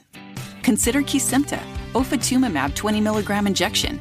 You can take it yourself from the comfort of home. If you're ready for something different, ask your healthcare provider about Kesimpta and check out the details at kesimpta.com. Brought to you by Novartis Pharmaceuticals Corporation. Sir, Bruce Schumacher, how are you? What's up, Shu? Hey, I'm doing well. I am doing well. This September, we want to bring you back to Indianapolis for Razor Shines weekend at Victory Field, and with your permission, we'd like to retire your uniform number 3. Oh my goodness! First of all, let me say that's quite an honor, and secondly, Shu, you have my permission. My family would love nothing more. Coming to the plate for your Indians, third baseman number 3. Razor Shines. In 2009, Maxim magazine said that our next guest had, quote, the most badass name in the history of sports, which is hard to argue. Spent 9 seasons with the Indianapolis Indians in his baseball career and became an absolute fan favorite at Busch Stadium. Razor Shines, whose number will be retired, as you just heard this season, joins us on the show. Razor, it is a thrill, man. How are you? Congratulations. I am wonderful. Thanks for having me on your show. So the first question I've got to ask is, what was the reaction? We heard the call when Bruce Schumacher, the Indianapolis Indians, called you to let you know that in the 121 years history of that famed baseball franchise, Jackie Robinson, of course, has his number retired by all baseball teams, as he should, for his breaking the color barrier. But the Indianapolis Indians have never retired a jersey until number 3. What was your reaction once it really sank in? Well, it hasn't sank in yet. Excuse me. My reaction is, first of all, I've never in my life been lost for words. And I guess it's true what they say is always the first time for some things. So I was speechless. I didn't know what to say. I'm still kind of out there wondering, is this real? Am I dreaming? So I'm first of all, man, I really don't know right now what I feel. Everybody in Indianapolis has been so great to me. The fans, the Schumacher family, Max especially. He's been more than a general manager. He's been a father figure to me. There's nothing that I ever wanted in Indianapolis that man wouldn't get for me. And for them to do this to me, to retire my jersey number, is mind-boggling to me. I still hadn't grasped it yet. I'm curious of this, Razor. When you were a player, and I had mentioned this to you, I grew up in Indianapolis, and the Knot Hole gang and playing Little League ball and going down, and the Indians were such a big part for not just me, but a lot of people listening, were such a big part of our summer, still are for people here in town, and you were such an iconic figure with that. Like I said earlier, your name wasn't Robert, it was Razor, right? And on top of that, being a great player and becoming a beloved figure here, but I have to go back and think to myself, for you, was there kind of a dichotomy of emotion there because you have this love affair with this city, but in reality, it's a city that you're trying to springboard away from because you're trying to get to the big leagues. How did you battle kind of that emotion of being this beloved figure, but also knowing that it was with a fan base that you were hoping to be able to graduate from? Well, first of all, as a minor league baseball player, his goal or her goal, whoever it may be, is to be a major league player. That's what they came into the game to do. And along the way, things happen. You go to a city. Not only do you fall in love with the city, you fall in love with everything. The broadcaster, Howard Kellman, man, what a guy. The writers at the time, Kim Rogers, Cal Burleson. I mean, everything there was unbelievable. And they treated me so nice. So when there was things to be done for the not-whole kids or a clinic to be held or someone to go speak, I wanted to do that because everybody was so good to me. And I don't think that was a question. I don't think that's one of the things that kept me from, wanting to think about wanting to springboard to the major leagues, because if that happened, that would have been great. That was what I was, hoping for as a kid, a lifelong dream. And it happened. I did. I got the opportunity to go to the major leagues. And it was everything they talked about. But it wasn't home. Home was in Indianapolis. That's where my family was. That's where everybody I knew seemed to be. And it was hard leaving there. And I just don't know how to put that in words, but Indianapolis is now home for me. Always has been. And with that, when you look back on it, Razor, and I know now, for those that are unfamiliar, get us caught up to speed here. You're living in Orlando, correct? That is correct. We relocated from Texas, and we live in Orlando, Florida. Because you had a vast, both playing and managerial career within baseball after your time in Indianapolis. Are you away from the game totally now and retired, or are you still dabbling in different things? Well, I am away from the game and retired professionally, but I do have a grandson and a granddaughter that plays, and I am going to coach their team so as long as I'm able to do it. And I enjoy watching them play. I'm glad to be around it, just to see that they love it the way I did. And that's probably as fun as managing Charlotte or any of the other teams, right? It's more fun. I'll bet, right? But when you do that, so you're in Orlando and you're sitting around and you start reminiscing, and you reminisce about Indianapolis, and whether it be one of the American Association titles or, 84, 85, but you start just thinking about all of it. What things, even aside from baseball, what do you miss about Indy? What are the things about Indianapolis that you most loved or enjoyed? And what was life like for Razor Shines in the mid-'80s? Well, first of all, let me tell you this. Life in the mid-'80s, we'll start there. It was unbelievable. It was the best time of my life.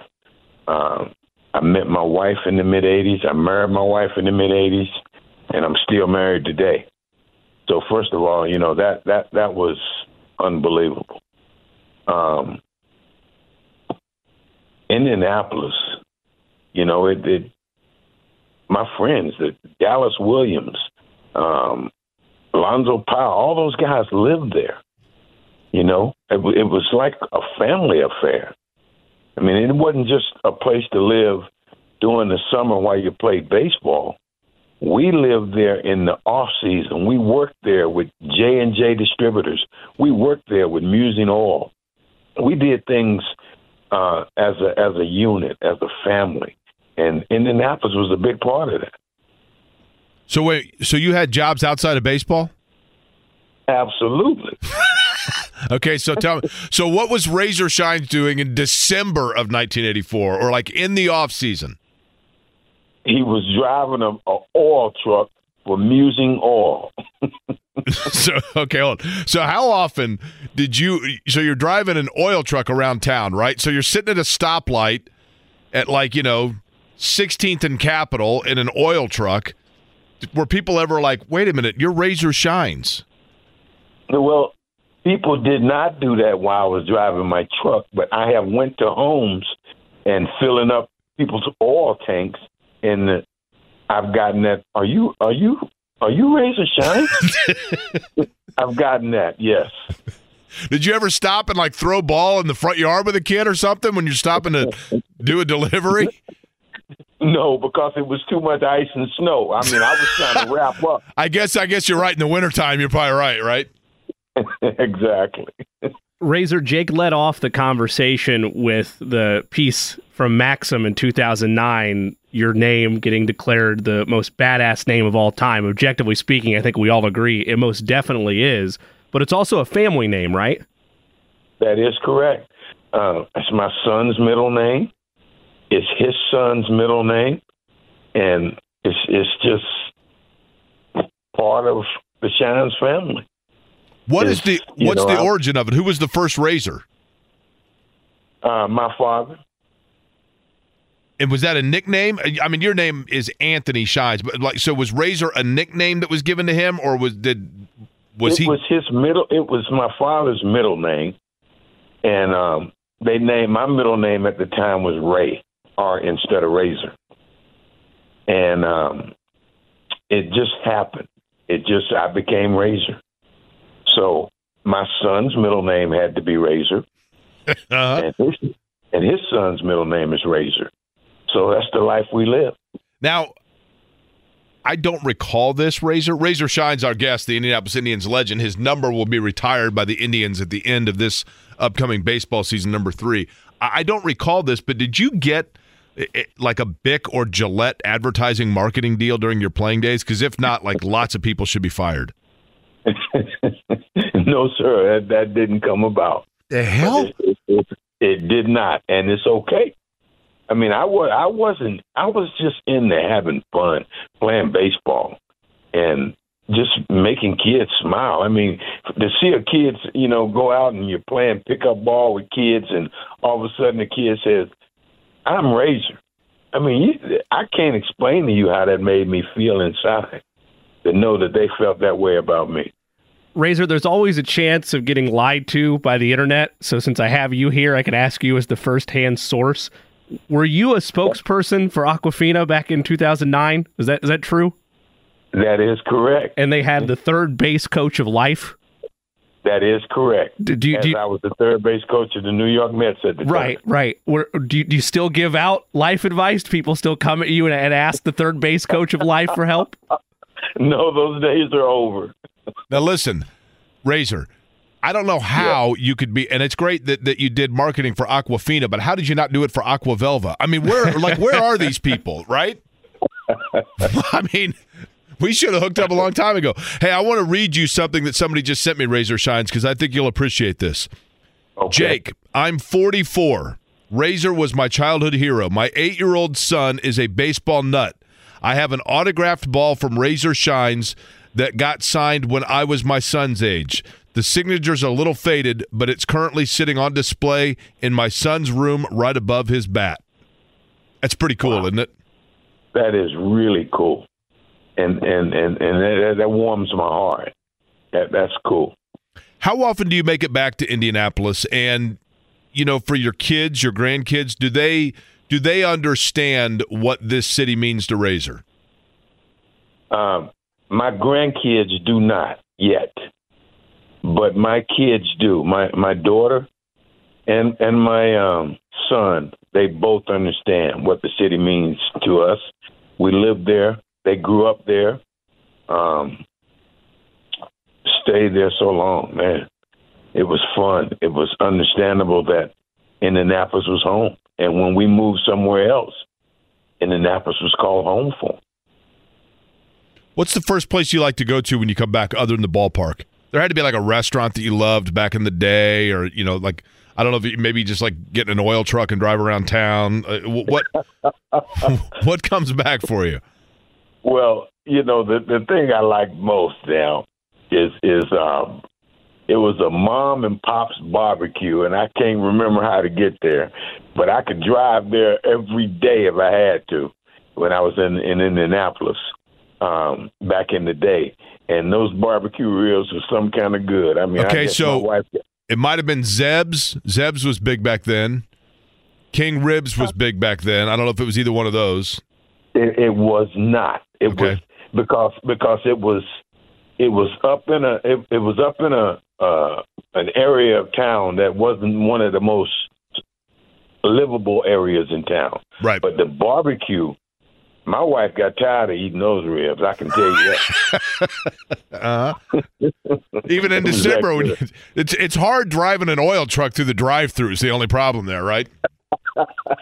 A couple other things. Razor Shine's our guest.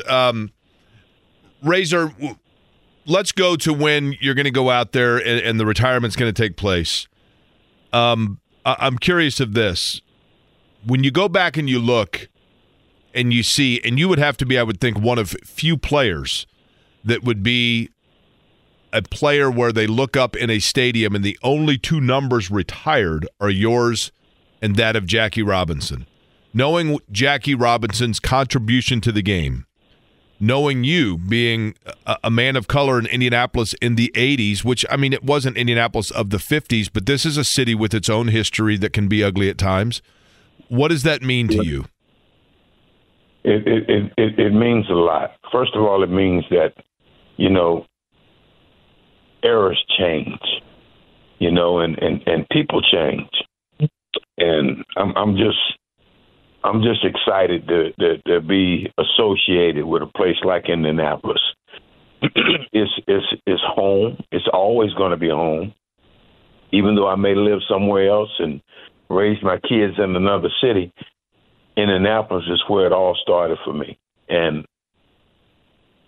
I enjoyed playing at all the spots that I played at, stops along the way, from A-ball to high A, double A, triple A. But there was nothing like Indianapolis. Nothing. The relationship with the fans, the communities, everything was outstanding. And we had, obviously, the best GM in all of baseball. And I'm going to believe that until to the end of the road. Talking about Max Schumacher, his family, Bruce Schumacher now still the one that gave you the call, so still the owners of the Indianapolis Indians, Kyle Burleson, still, involved in the franchise. Howard Kellman, who you'd mentioned, so, a lot of old friends.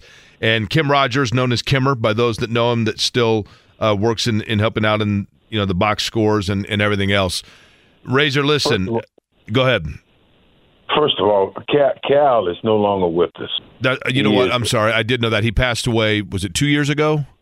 I don't exactly remember the time, but what a good person. I just want to make sure that that's on record. Great man. And he was with the franchise all the way, I believe. He stayed on and worked his way all the way up through the franchise, obviously, and was a major part of it. And the highest-ranking lieutenant that was not a Schumacher, essentially, is the best way to say it, right? Along with Howard Kellman, obviously, That is correct. Hey, that is correct. Razor, listen, I can't tell you what a thrill it is. When you do what I do for a living and you're a sports talk host in your hometown, you get the privilege of talking to different athletes and, from different walks, and some of them Hall of Famers and champions and everything else. But I don't know that any's as big a thrill because I just spent so many nights at Busch Stadium and like so many kids in Indianapolis just to be able to come down and try to get an autograph or catch a foul ball. And you were the one consistent, man. I mean, you were the one consistent that we knew. Back then, the Pacers let us down from time to time, and we didn't have an NFL team yet, but the one thing that was reliable is that we'd see Mr. Dan's in center field and Razor Shines might hit a ball that lands near it, and it was just always fun, man. It's been a thrill. Oh, I thank you so much for that.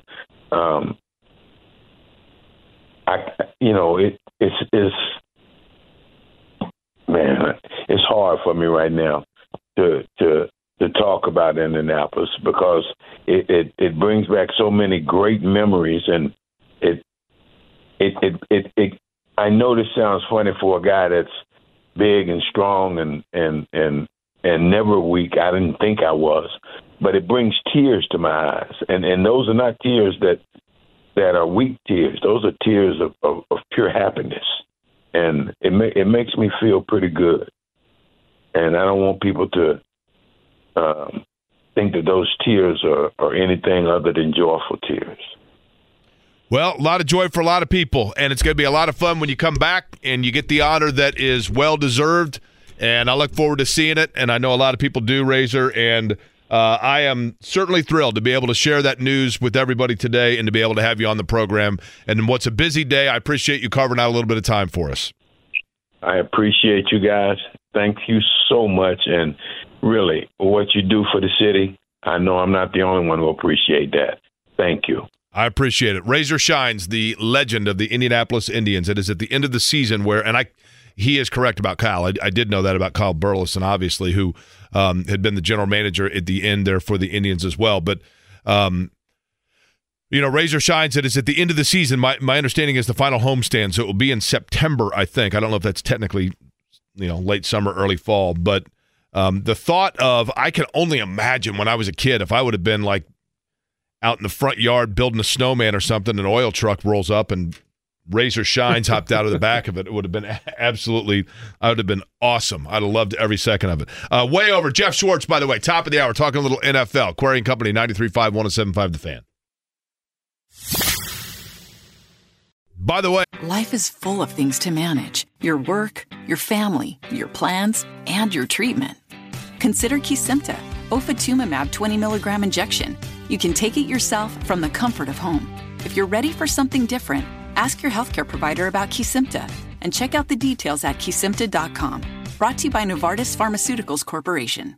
As I always say, I should do more often, a hearty hello to everybody in the YouTube chat. The break room.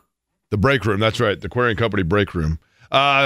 Several people pointing out with Razor Shines, and thanks to Razor for his time, Pa and Ma's Barbecue. Yeah, my brother texted me that during the interview. Barbecue Heaven, several said as well.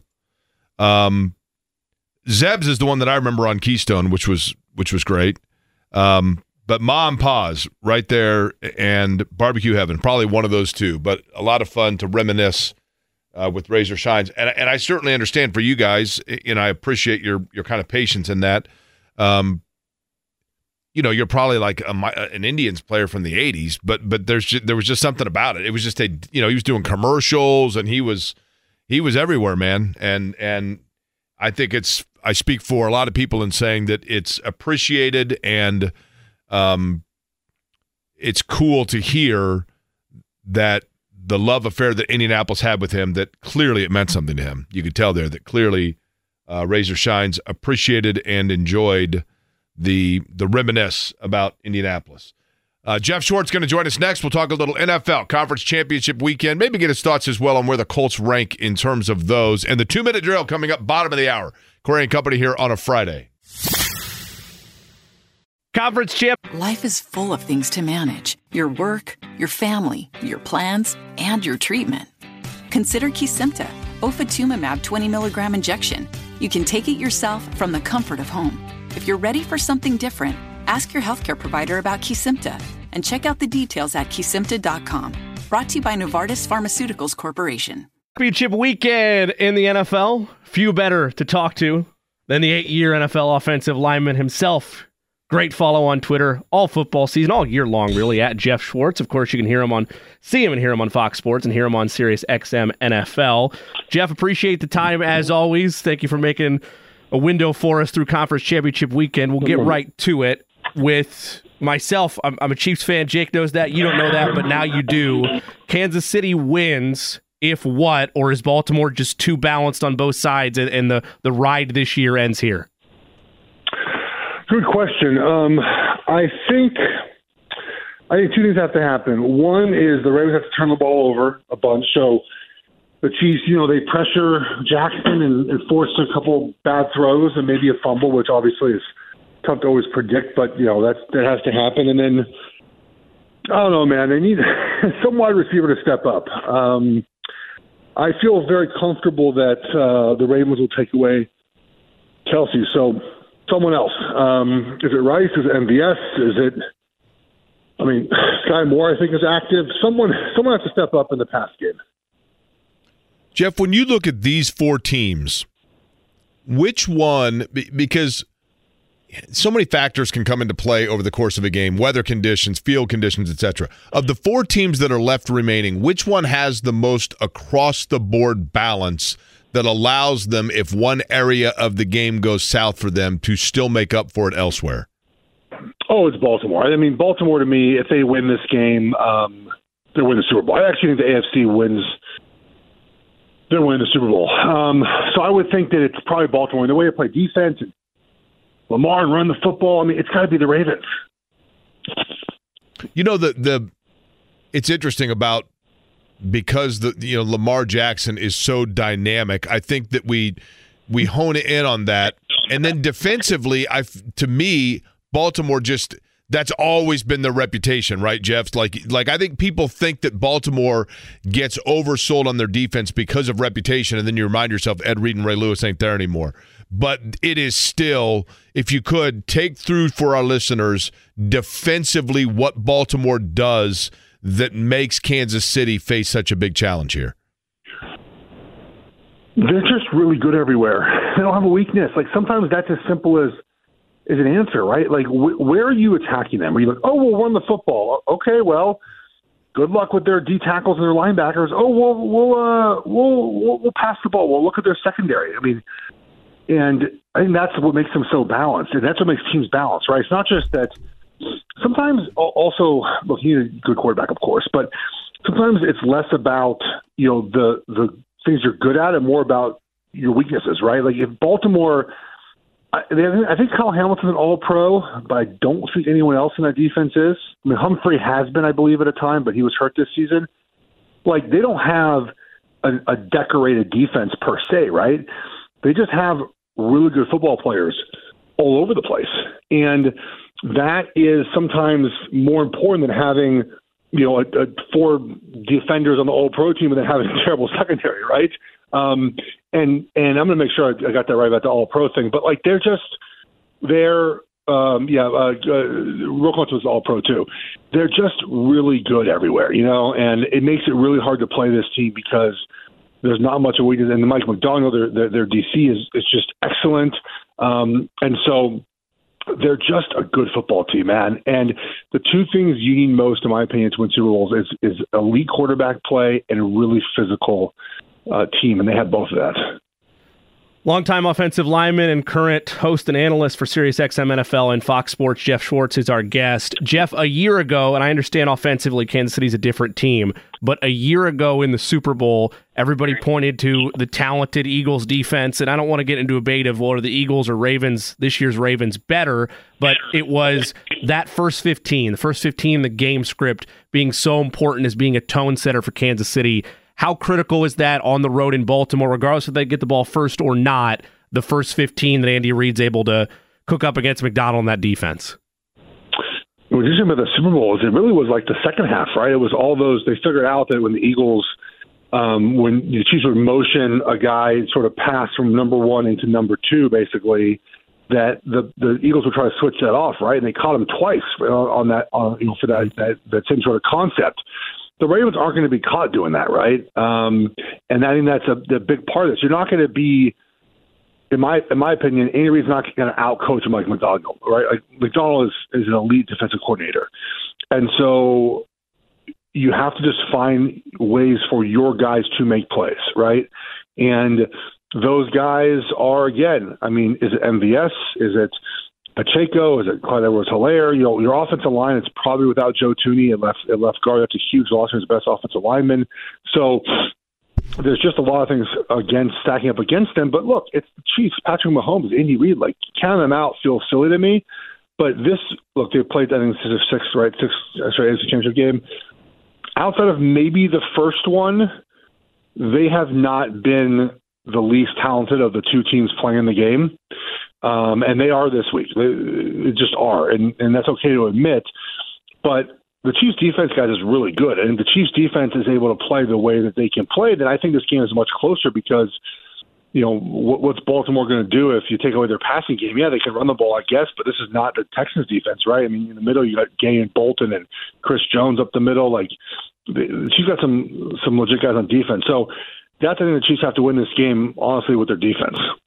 Geoff, when we in Indianapolis assess the football season, you look at Conference Championship weekend, and it's easy to say, well, the Colts were close because they were, they got down to the final weekend of playoff potential, and obviously, you saw what happened. From an outside perspective, as somebody who knows the league, How close are the Indianapolis Colts, and what is the area for you that would give you pause to saying that they can be a step away from being elite? Well, I mean, the Texans-Ravens game, I think, is a good example of sort of how far the gap sometimes is between an elite team to a really good team, right? I mean, my takeaway from the Texans is, like, that was a good test for your team to see what you have to do to be better to beat the Ravens. And I think the Colts look at it the same way. Like, we have to look at our roster and think, you're not going to, beat the Chiefs by having a better quarterback. So you have to find a way to, okay, is it defense? Is it offense? Like, how do we find ways to have advantages over Kansas City? Because they're the lead dog. So are the Ravens as well. I think the Colts' biggest question right now is not if Anthony Richardson is like good or not, but how good is he, right? Because he only played, was it 5 games this year he played? The 5 he played this year? Yeah, and I don't believe he finished. I don't think he finished any game he started. Yeah, so that's to me is the biggest question. I mean, look, the team to be where they are with Gardner Minshew was very impressive because Minshew to me is like the perfect backup, right? He's great if he has to play 1 or 2 games, but the whole season you get a lot of up and a lot of down, right? And so you got both of that and a lot of games this season with them. So the team obviously is well coached. When you have a backup quarterback and you're close to a playoff spot, that means you're well coached. But to me, it's Richardson, right? It's like how good is he going to be? Because Stroud obviously is good, and you rarely get 2 quarterbacks in a class that are elite. It's rare to see, right? A lot of times it's one guy, maybe one guy's good, and then there's a bust or 2. So it would defy the odds if Richardson was that guy, but that to me is it, right? Like if Richardson is that guy, then you're going to be a competitor each and every season. If he's not, then you won't be. And I think there were signs this year that Richardson did some really good things on the field. And I think that's it's all about finding out who Richardson is in this next season. And you have to try to hit when the iron's hot because of the salary cap, right? And paying a young quarterback. So they really got to figure this out, pretty quickly and then move on from there. Jeff, is there anything from the 49ers' struggles at times against the Green Bay Packers that the Detroit Lions can exploit or take away from? Or was it just, hey, that was a yucky game against an opponent that knows you well and Deebo Samuel goes down in that game? Is there anything that popped out on film where you're like, hey, Detroit could do this and we might have a game on our hands?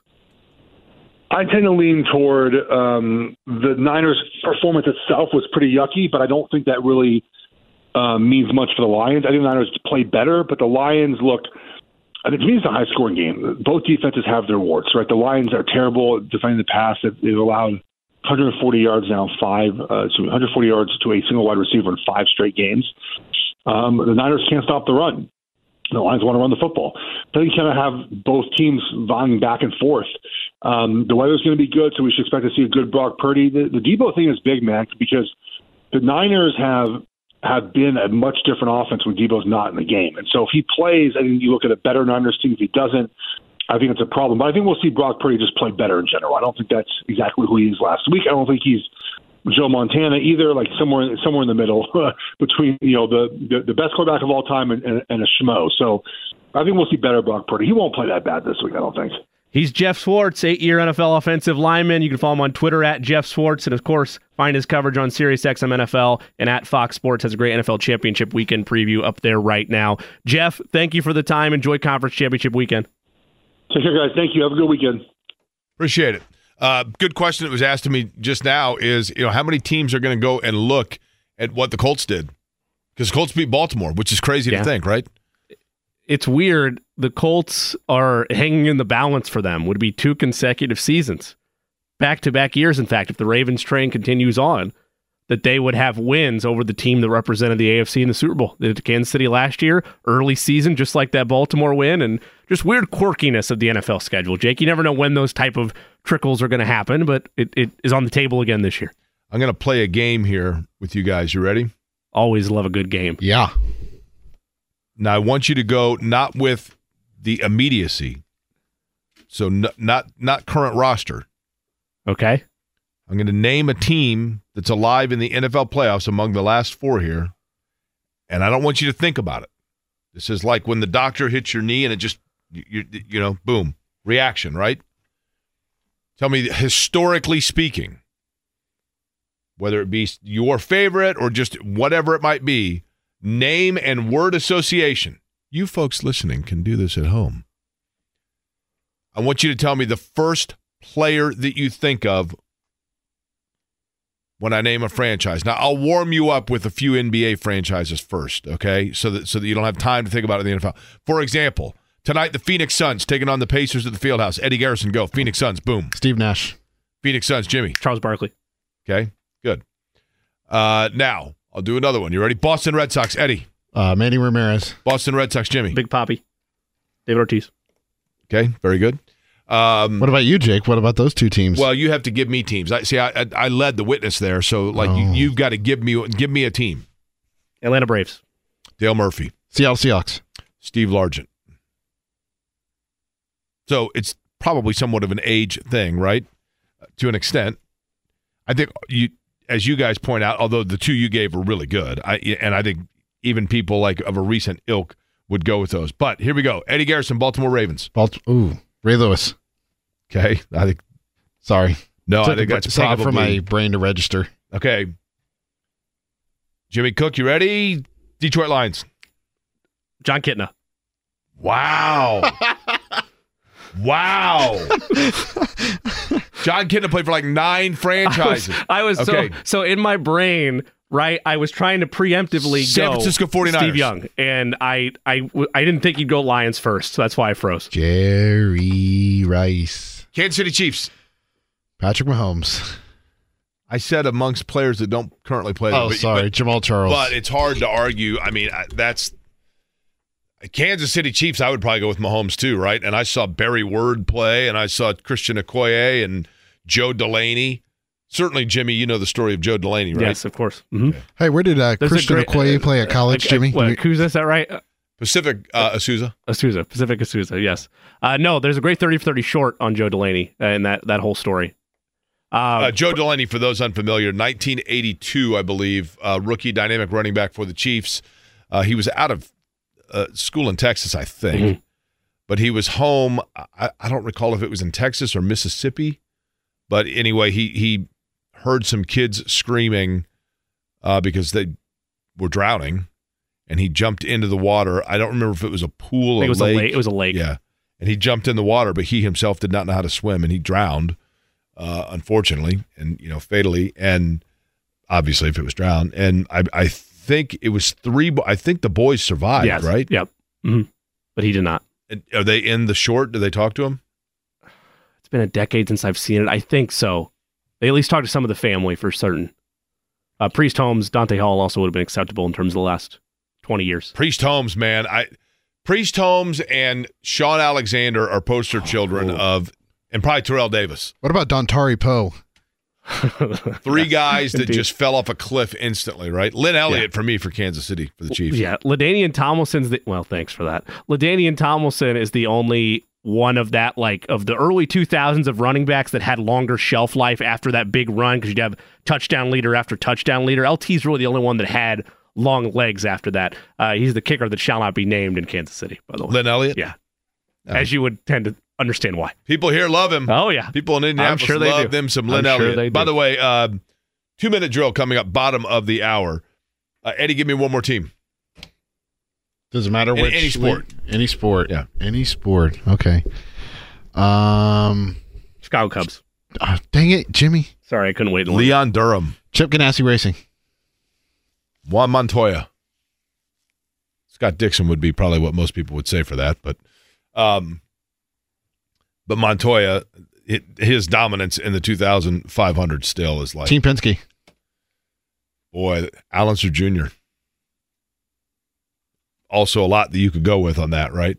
Last night at the Fieldhouse, Pacers over the Philadelphia 76ers. Pascal Siakam, a triple-double. And yes, in fact, my marketing mind... Now, the Razor shines. How did he not get a Razor endorsement? It's wild. Barbasol, like anybody. Well, Aquavelva, I mean, Yeah, Barbasol. How about Burma Shave? You guys familiar with Burma Shave? I don't think Eddie so. says yes, Burma Shave. So. I've heard their commercials. Burma Shave was known back in the day for their billboards where as you would drive on the interstate, probably like in US 40, like I'm talking like in the 50s, 60s. Sure. They would have a word each billboard, like every mile, there'd be a word where you would then, like while you're driving in your car, remember them so that you, and then ultimately it would make a slogan. And Burma Shave was known for having their different catchy slogans. Now, I happen to know two of them off the top of my head, for example. Okay? Peaches are great with lots of fuzz, but man's no peach, it never was. Burma Shave. Or, in this time of toil and sin, a man's head grows bald, but not his chin. Burma Shave, right? But I think Burma might have been gone by the time Razor Shines was around. But, like, you know, you got to have, like, how did they not have that marketing brilliance? But anyway, Big Lug. I had mentioned that Pascal Siakam with the Spicy P nickname, that we need Spicy P wings in Indianapolis. They are now available, apparently, at Big Lug up in Nora, because Eddie Sam and the boys were listening, and they knew this is what we got to do. A nice Pascal, I don't have the name in front of me, but a wheat beer for Pascal Siakam as well. That's correct. With that, so really cool. Triple-double last night for Siakam. And I thought Eddie or Jimmy, and you tell me if you agree, Jimmy, to me, and I know this sounds crazy to say, it was like a quiet triple-double, if that makes sense. You kind of looked after the fact and you're like, oh, wow, really? Just a consistent over the course of the game. There wasn't any one point where he like popped off and you're like, man, it wasn't like you had a stretch of like 5 rebounds and like 6 points that like just blew up right in your face. It was very much, as we mentioned, it's a positive in terms of without Tyrese Halliburton, how does the offense run? It was so within the flow of the game, Jake. Correct. Right? Like within it the flow is a good way wasn't something that it. felt forced or felt chased. It was, I mean, every triple-double's earned, right? It's only 6th of his career. But yeah, quiet's the right way to put it, I would say. And then, you know, the other storyline I thought last night was they didn't allow Joel Embiid to come out and beat him. You know, and it looked at times, it looked like that was going to happen. He hit a couple of he is so good at, and it really is amazing when you watch Embiid and he literally brings the ball up the floor. And then a couple of dribbles and he is so almost methodical. He's not overly quick. He doesn't have some dynamic first step. So you're sitting there watching it and you're like, deliberate is probably another way of saying it. And then, you know, he hits a couple pull-up jumpers. And at one point, it was almost like everybody in the building, like, you know, you were just anticipating, is he going to do this every possession? He had 4 or 5 straight possessions. And then I thought Indiana did a really good job of figuring out, kind of pushing him away from his comfort zone. And yes, they were allowing him that range, but they weren't going to let him, as he does, drive to the basket and have easy looks. And they interrupted, especially when he would bring the ball down. They were, you know, Miles Turner had really quick hands last night in defending him, and they kind of just seemed to take him out of the equation. You talked about it earlier in the week, Jake, when we were looking back at, well, when did the traditional big man fade away? Like, when was the last like draft that it might have gone away? And it's not so far removed that basketball fans my age or Eddie's age forget what a big man is traditionally supposed to look like. You can still see it, of course, in the college game. Zach Edey, the most notable example right now of just a big fella that's going to dominate in the post and can do everything, and there's no way to stop it. That even when you see still today, the old big man's gone and the modern big man is here, the effortless nature, whether it's in the post, whether it's bringing up the floor, of guys like Nikola Jokic, of guys like Joel Embiid, who are still kind of built in terms of more bulky than like your Karl Anthony Towns or your Miles Turner, but they still do it so effortlessly. It's incredible, and it's easy to get lost in that from a defensive standpoint, where it feels like, oh, he's just going to go, as you mentioned, for 10 straight baskets. They're going to get back into this ball game. Betting doesn't mean anything in terms of the context of what happens on the floor, but he had been off a 70-point game, had 21, now 22 straight games, at least 30 points, but it felt like he really had to work to get to that 30-point threshold. The fact that they were able to let him get his to some extent, but not let it be to a point that they ever gave up the lead, like Eddie and I talked about it before we went on air, first wire-to-wire victory of the season for the Pacers. I mean, it was as complete a performance as you could have asked for, and a dominant one at that. Not something I think any of us would have anticipated, given the crisis of trying to figure out what does life look like without Tyrese Halliburton over this short, hopefully short, 3-game stint. By the way, Eddie, do you happen to have the breaking news sounder by any chance? Thank you. This from John Rothstein. The Big Ten is planning to stay at 20 league games when UCLA, USC, Oregon, and Washington join the conference in 2024-25. The Big Ten is also planning to only have 15 of its 18 teams in the Big Ten tournament starting in 2025. So, see, I don't like the last part because I'm an agent of chaos and I love havoc. I want everybody there. I want everybody, regardless of how bad your season was, to have a dream and a hope of being Big Ten champion. I don't like that last part. So that means, so he's talking about from the basketball standpoint there, right? Obviously. Yep. So that means that each year, who are the 3 teams that get left out of the Big Ten tournament every year? It's going to be a 3-team party with who? Rutgers. I don't want to include them in here, but we'll say Northwestern and... man, I'm probably disrespecting Northwestern there. Boo-booey. I mean, they've had a solid stretch the last 5 or 6 years. Nebraska? Yeah. Indiana? If things keep up, that might be a place they reside in. The way it stands right now? Right? I guess you could include Michigan in that same pact if we're going off of recency bias. Yeah, just this Michigan. Year, right?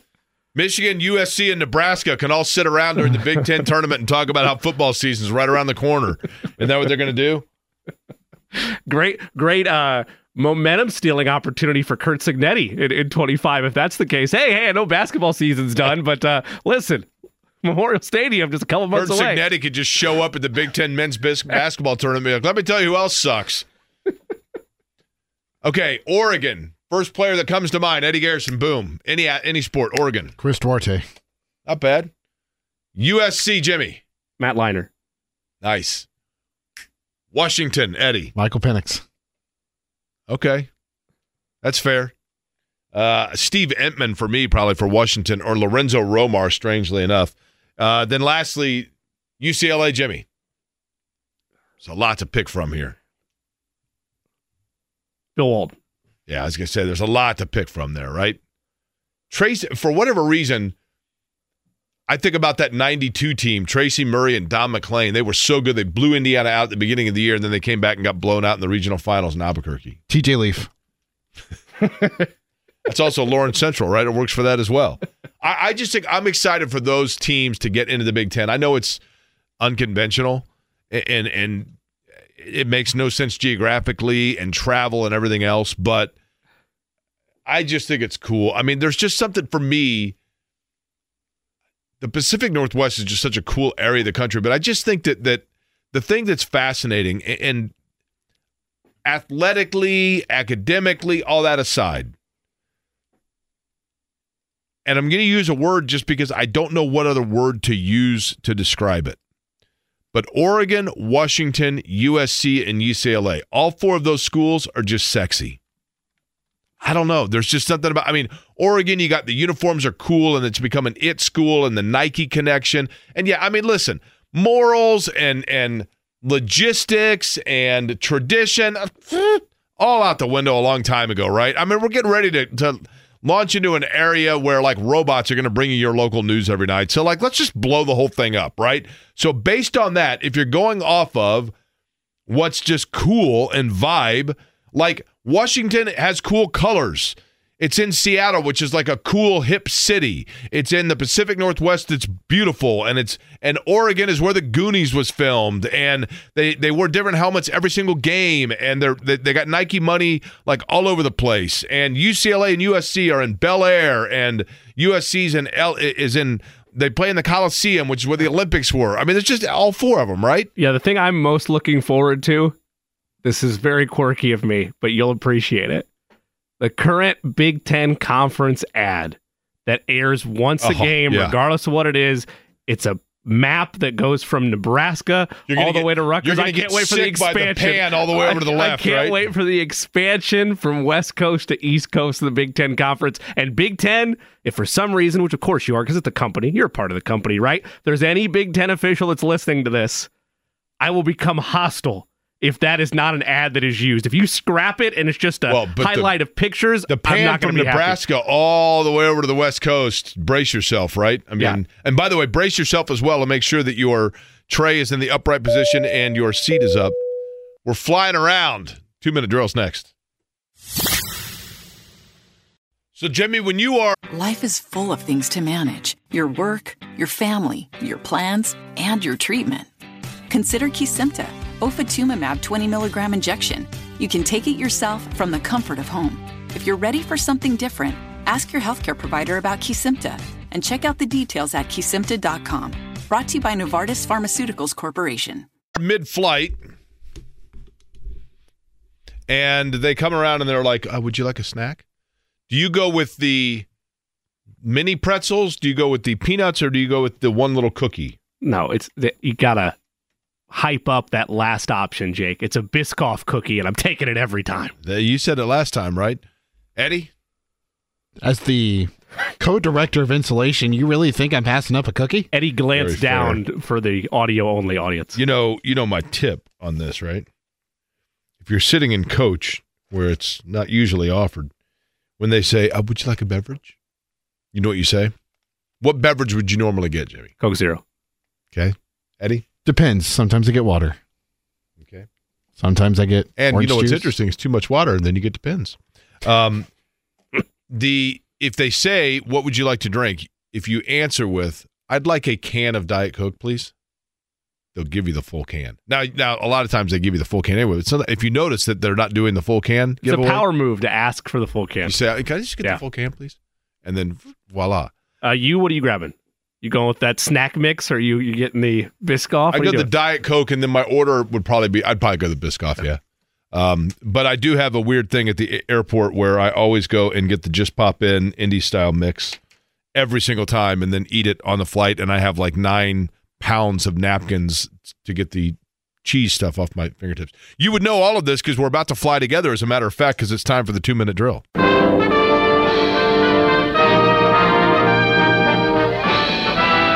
Spanning the globe. It's the 2-minute drill.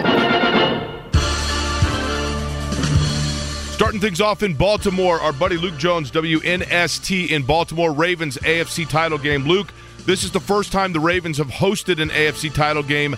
How jazzed up right now is the city of Baltimore, taking them all the way back to the Colts days?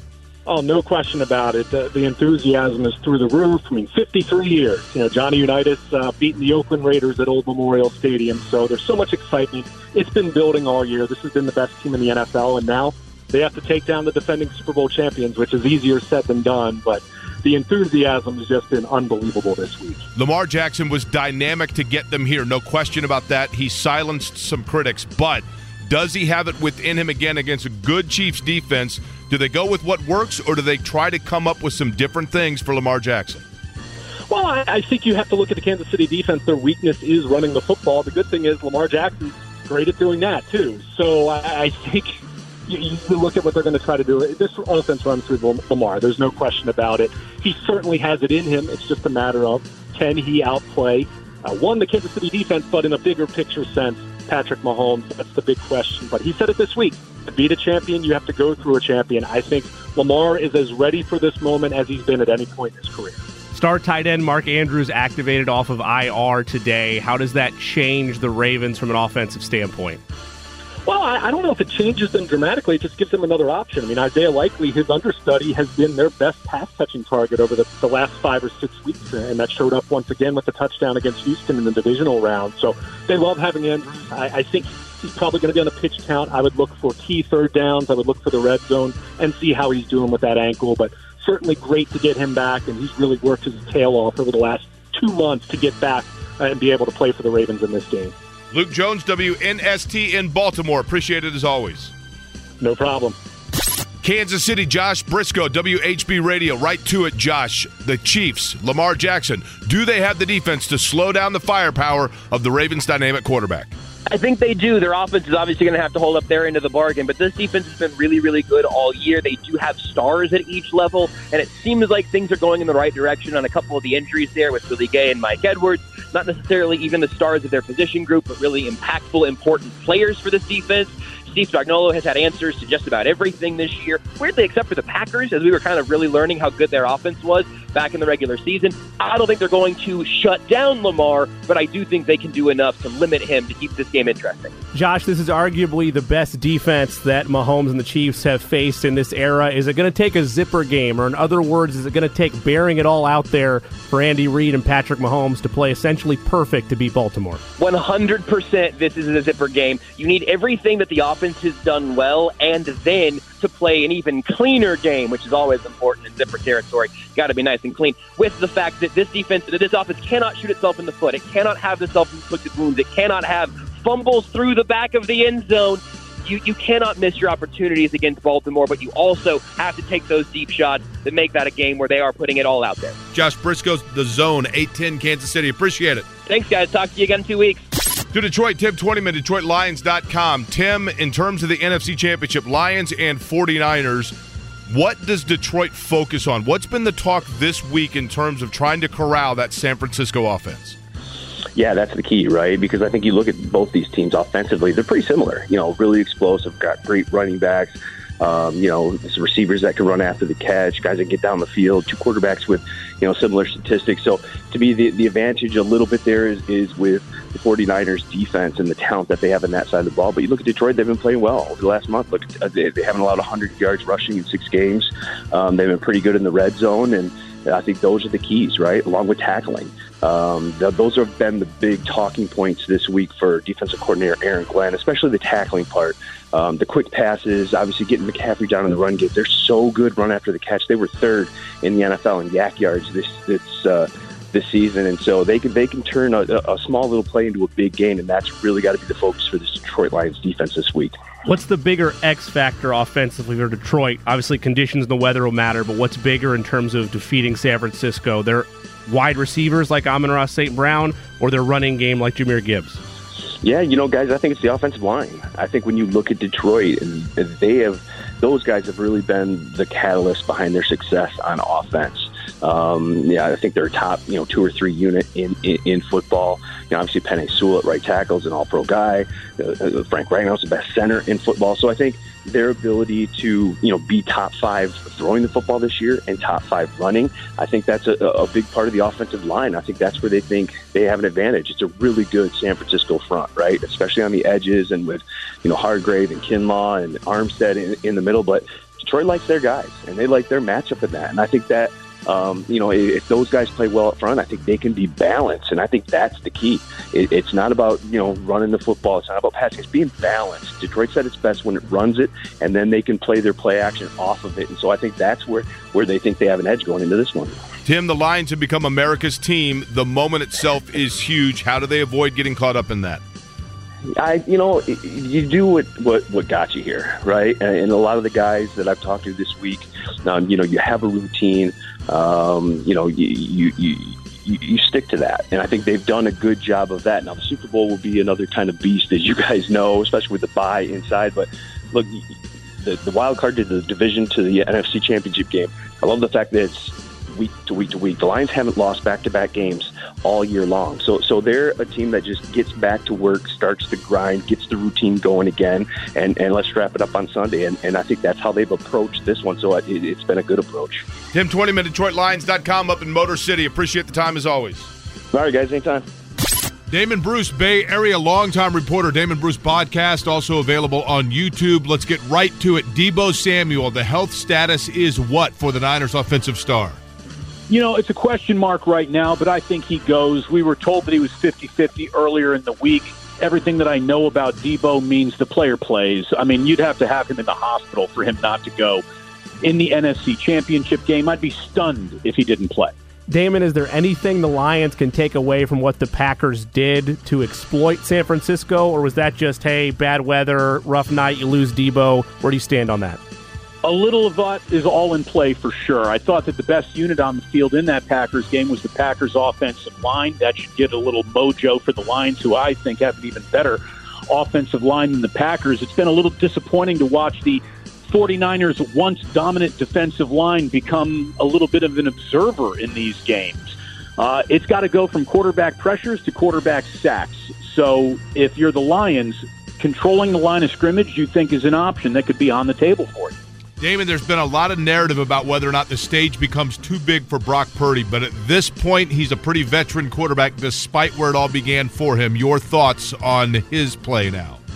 He's got translatable skills that I think would make any football team he were on better. He might not be the most physically gifted guy in the team photo, but man, he's a quarterback who processes the field. All quarterbacks have bad games. He had a bad game against the Packers, and we've been told that the 49ers can only win as front runners, and there's a lot of evidence to back that up. I think it's good that they got an ugly game out of the way. I think it's good that they put an ugly win in the books, and if the Niners are winning playoff games without Brock Purdy playing well, look out, NFL. The pride of the 1997 Indiana University graduating class now out in the Bay Area. Damon Bruce, appreciate it. Go Hoosiers and go Niners. Let's go to Chicago, where Mark Carman is with CHGO Podcast. Mark, let's get right to this. Justin Fields will or will not be the guy for the Bears moving forward? I got to say that he will not be. As much as Justin's been a great guy at Chicago and he has gotten better, Justin is in the rare situation where the Bears have the number one pick, and there is a lot of talent up there. Let's just call it like that for Caleb Williams. So I just don't think it's possible that the Bears can pass on a guy of that level of talent when 3 years deep Justin has at best proved that he's the guy that you can win with but not win because of, which is, of course, the hope that you're in what you're drafting in Caleb. When you look at the pieces around the quarterback position, is this a situation where indeed quarterback can be the difference, or is it a possible total reset and start over right all over again like you did at the beginning with Justin Fields? No. They're definitely a piece or two away, I think, from being elite on offense. They do need some help up front, but even then, the line is not terrible. You've got a very good right tackle. You've got a very good left guard. You've got a decent right guard. You need to draft a center, and your left tackle is fine. He's not elite, but Braxton Jones has done fine in his 2 years here. If you want to upgrade it, great, but you don't have to. And then you just need one more wide receiver. You need one dynamic dude. So in some way, shape, or form, if you want to dream it up, that the Bears get a doomsday at 9 with, they have the number 9 pick too, or I don't know, you trade Justin, you take those picks, you use the 9, you move up, and you hit the home run, and you get Marvin. I don't see why the Bears aren't a playoff team next year. Yeah, you walked right into my question, which is Marvin Harrison Jr. legitimately on the radar, or is that just pipe dream trade scenario? Like, is that legitimately something they would take a swing on? I mean, it feels pipe dreamy, but listen, if they're sticking with Justin, though, I don't think it's pipe dreamy. I think they're trying to move back to 2, perhaps get a haul and draft Marvin there, or maybe they drop back as far as 3, whatever. If they're keeping Justin, I think Marvin is most definitely in play. But to me, it just seems like a time where let's swing big. The Cardinals or the Texans swung big last year, and look where they're at. And nobody thought the Will Anderson trade made any sense, and look at look at what happened down there. So the Bears are in that position right now. Mark Carman, CHGO Bears Podcast in Chicago. Enjoy the drama, Mark. Appreciate the time. Thank you, brother. Appreciate it. Appreciate everybody's time on the 2-minute drill.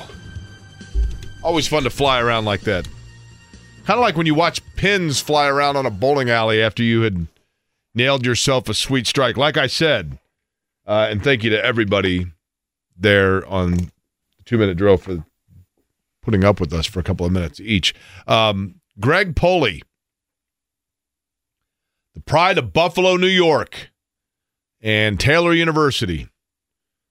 Proud father of Owen, who is at Indiana State, Olivia, who is at Ben Davis, and then his wife, Julie, for yesterday, posting on, and he's a friend of the show, Greg Poley, getting a 300 in bowling yesterday. I don't know if it was yesterday that he got it. That's when he posted it. And then the humble brag, as you pointed out, Eddie, of like, it's been a while it took a while to get back in the swing since returning to bowling, but good to get another one of these. Like as if he's had more than one. Like, now if you're an amateur bowler, don't you get a ring for a 300? You get some type of recognition. I don't know if it's a ring. It's definitely like a plaque. If you just went on a Tuesday afternoon up to Royal Penn Woodland Bowl and you're like, I'm just going to go bowling by myself and bowl a 300. Like, do you have to get people to come over to verify it? There's got to be some verification thing to it, right? Oh, yeah, because there's not. Then you just go in manually and just add it that way. Can you imagine? Not things I did as a child. Can you imagine being 9 frames in and then sparing on the last frame, you'd be like, oh my gosh. Which would you rather have? Perfect game, hole-in-one. You have witnesses both. Which one would you rather have? Mine's hole-in-one. Rather have the hole-in-one than a perfect game. Well, if it's a perfect game. Or not perfect game, but 300. Sorry. And bowling. My bad. 300. I'm sorry. I didn't mean to compare sports. I mean, it is effectively a perfect game in bowling, but you know what I mean. I've never golfed. I think the hole-in-one, though, just because, I don't know, they both would be pretty awesome, right? No question about it. We've got some stuff to give away in terms of bowling, correct, Eddie? That is correct. A 2-hour bowling pass and then 2 tickets to the U.S. Open.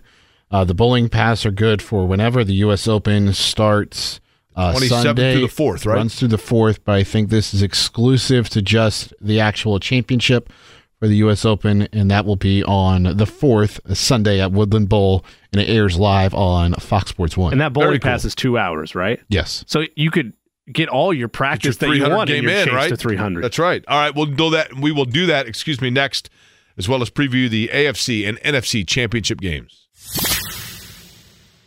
The Jay Cook Plays of the Day. This is me, all right? I'm not a athlete. This is my way. This is how I win. Today's Plays of the Day turns into a weekend edition focused exclusively on Conference Championship weekend in the NFL. We will scoop 7.5 on the Detroit Lions. They are 7.5-point dogs on the road against San Francisco. In that same game, star running back Jahmyr Gibbs for Detroit finds the end zone as an anytime touchdown scorer. For Chiefs Ravens, Lamar Jackson as an anytime touchdown scorer. Travis Kelce as an anytime touchdown scorer. But give me my Chiefs at plus 164 on the money line outright. Now, perhaps you think that's just a bit outside. You know what's not a bit outside? Happy 90th birthday to the legend himself, Bob Uecker. Nice. Well played there. Well played. All right. Bowling passes to give away. We'll do that first. Are we doing trivia style? That's fine. We'll go with Terry. Terry, are you a regular listener of the program? I try to when I can. You sound like a cool guy, Terry. Are you from? I am. Hey, man, we were supposed to go on the Vegas trip together. I'm going to Vegas at the end of February. Do you want to go? Now, Shannon and I are going to see you two, but you can come along. How's that? It'll be instead of you two, it'll be us three. How's that? Oh, that sounds good to me. Or we three, I guess I'd say. Terry, I'll tell you what.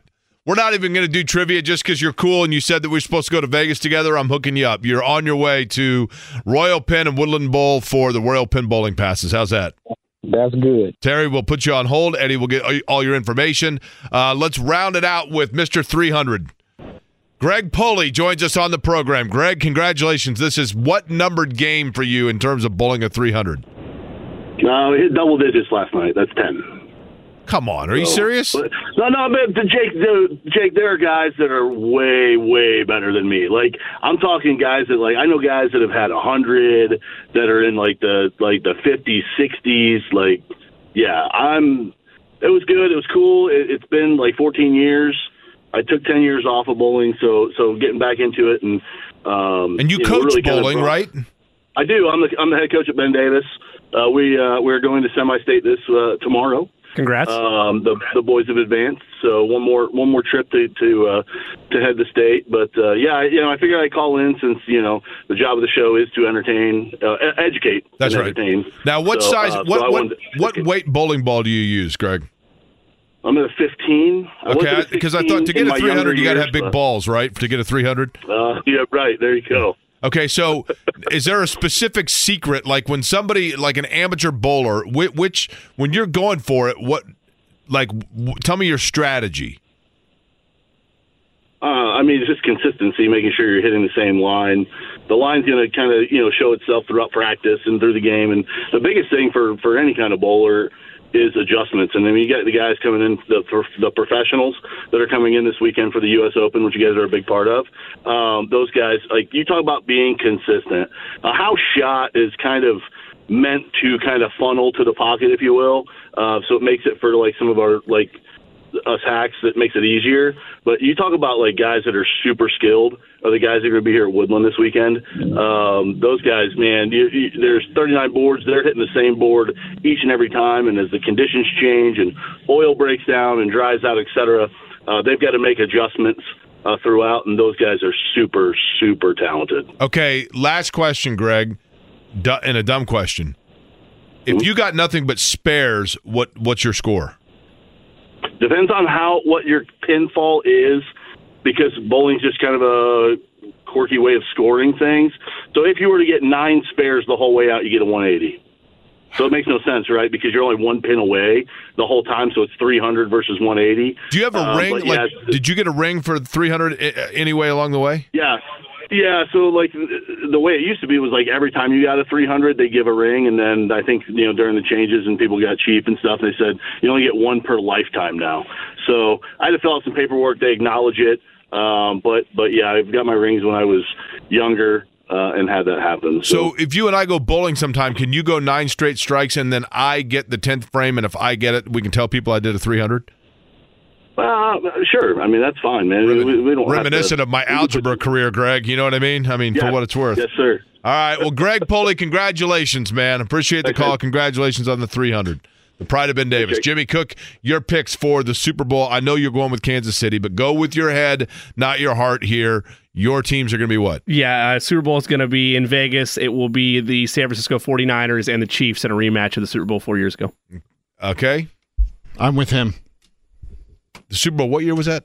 Would have been the 2020 Super Bowl. I'm not. I'm thinking Ravens and Niners. I'm going with Ravens and Niners. I am not taking the Chiefs. I'm probably going to go 0 for 2 here. The Baltimore Ravens. Actually, you know what? I take that back. I really want Baltimore. I think Kansas City's going to win. I think Kansas City, just that offense is good. Kansas City, and then the Fighting Mottmans, baby. Detroit Lions. I'm all in on the Detroit Lions, and I'm telling you what, of the opener. It'd be pretty awesome if they win it. All right, we will recap all of that.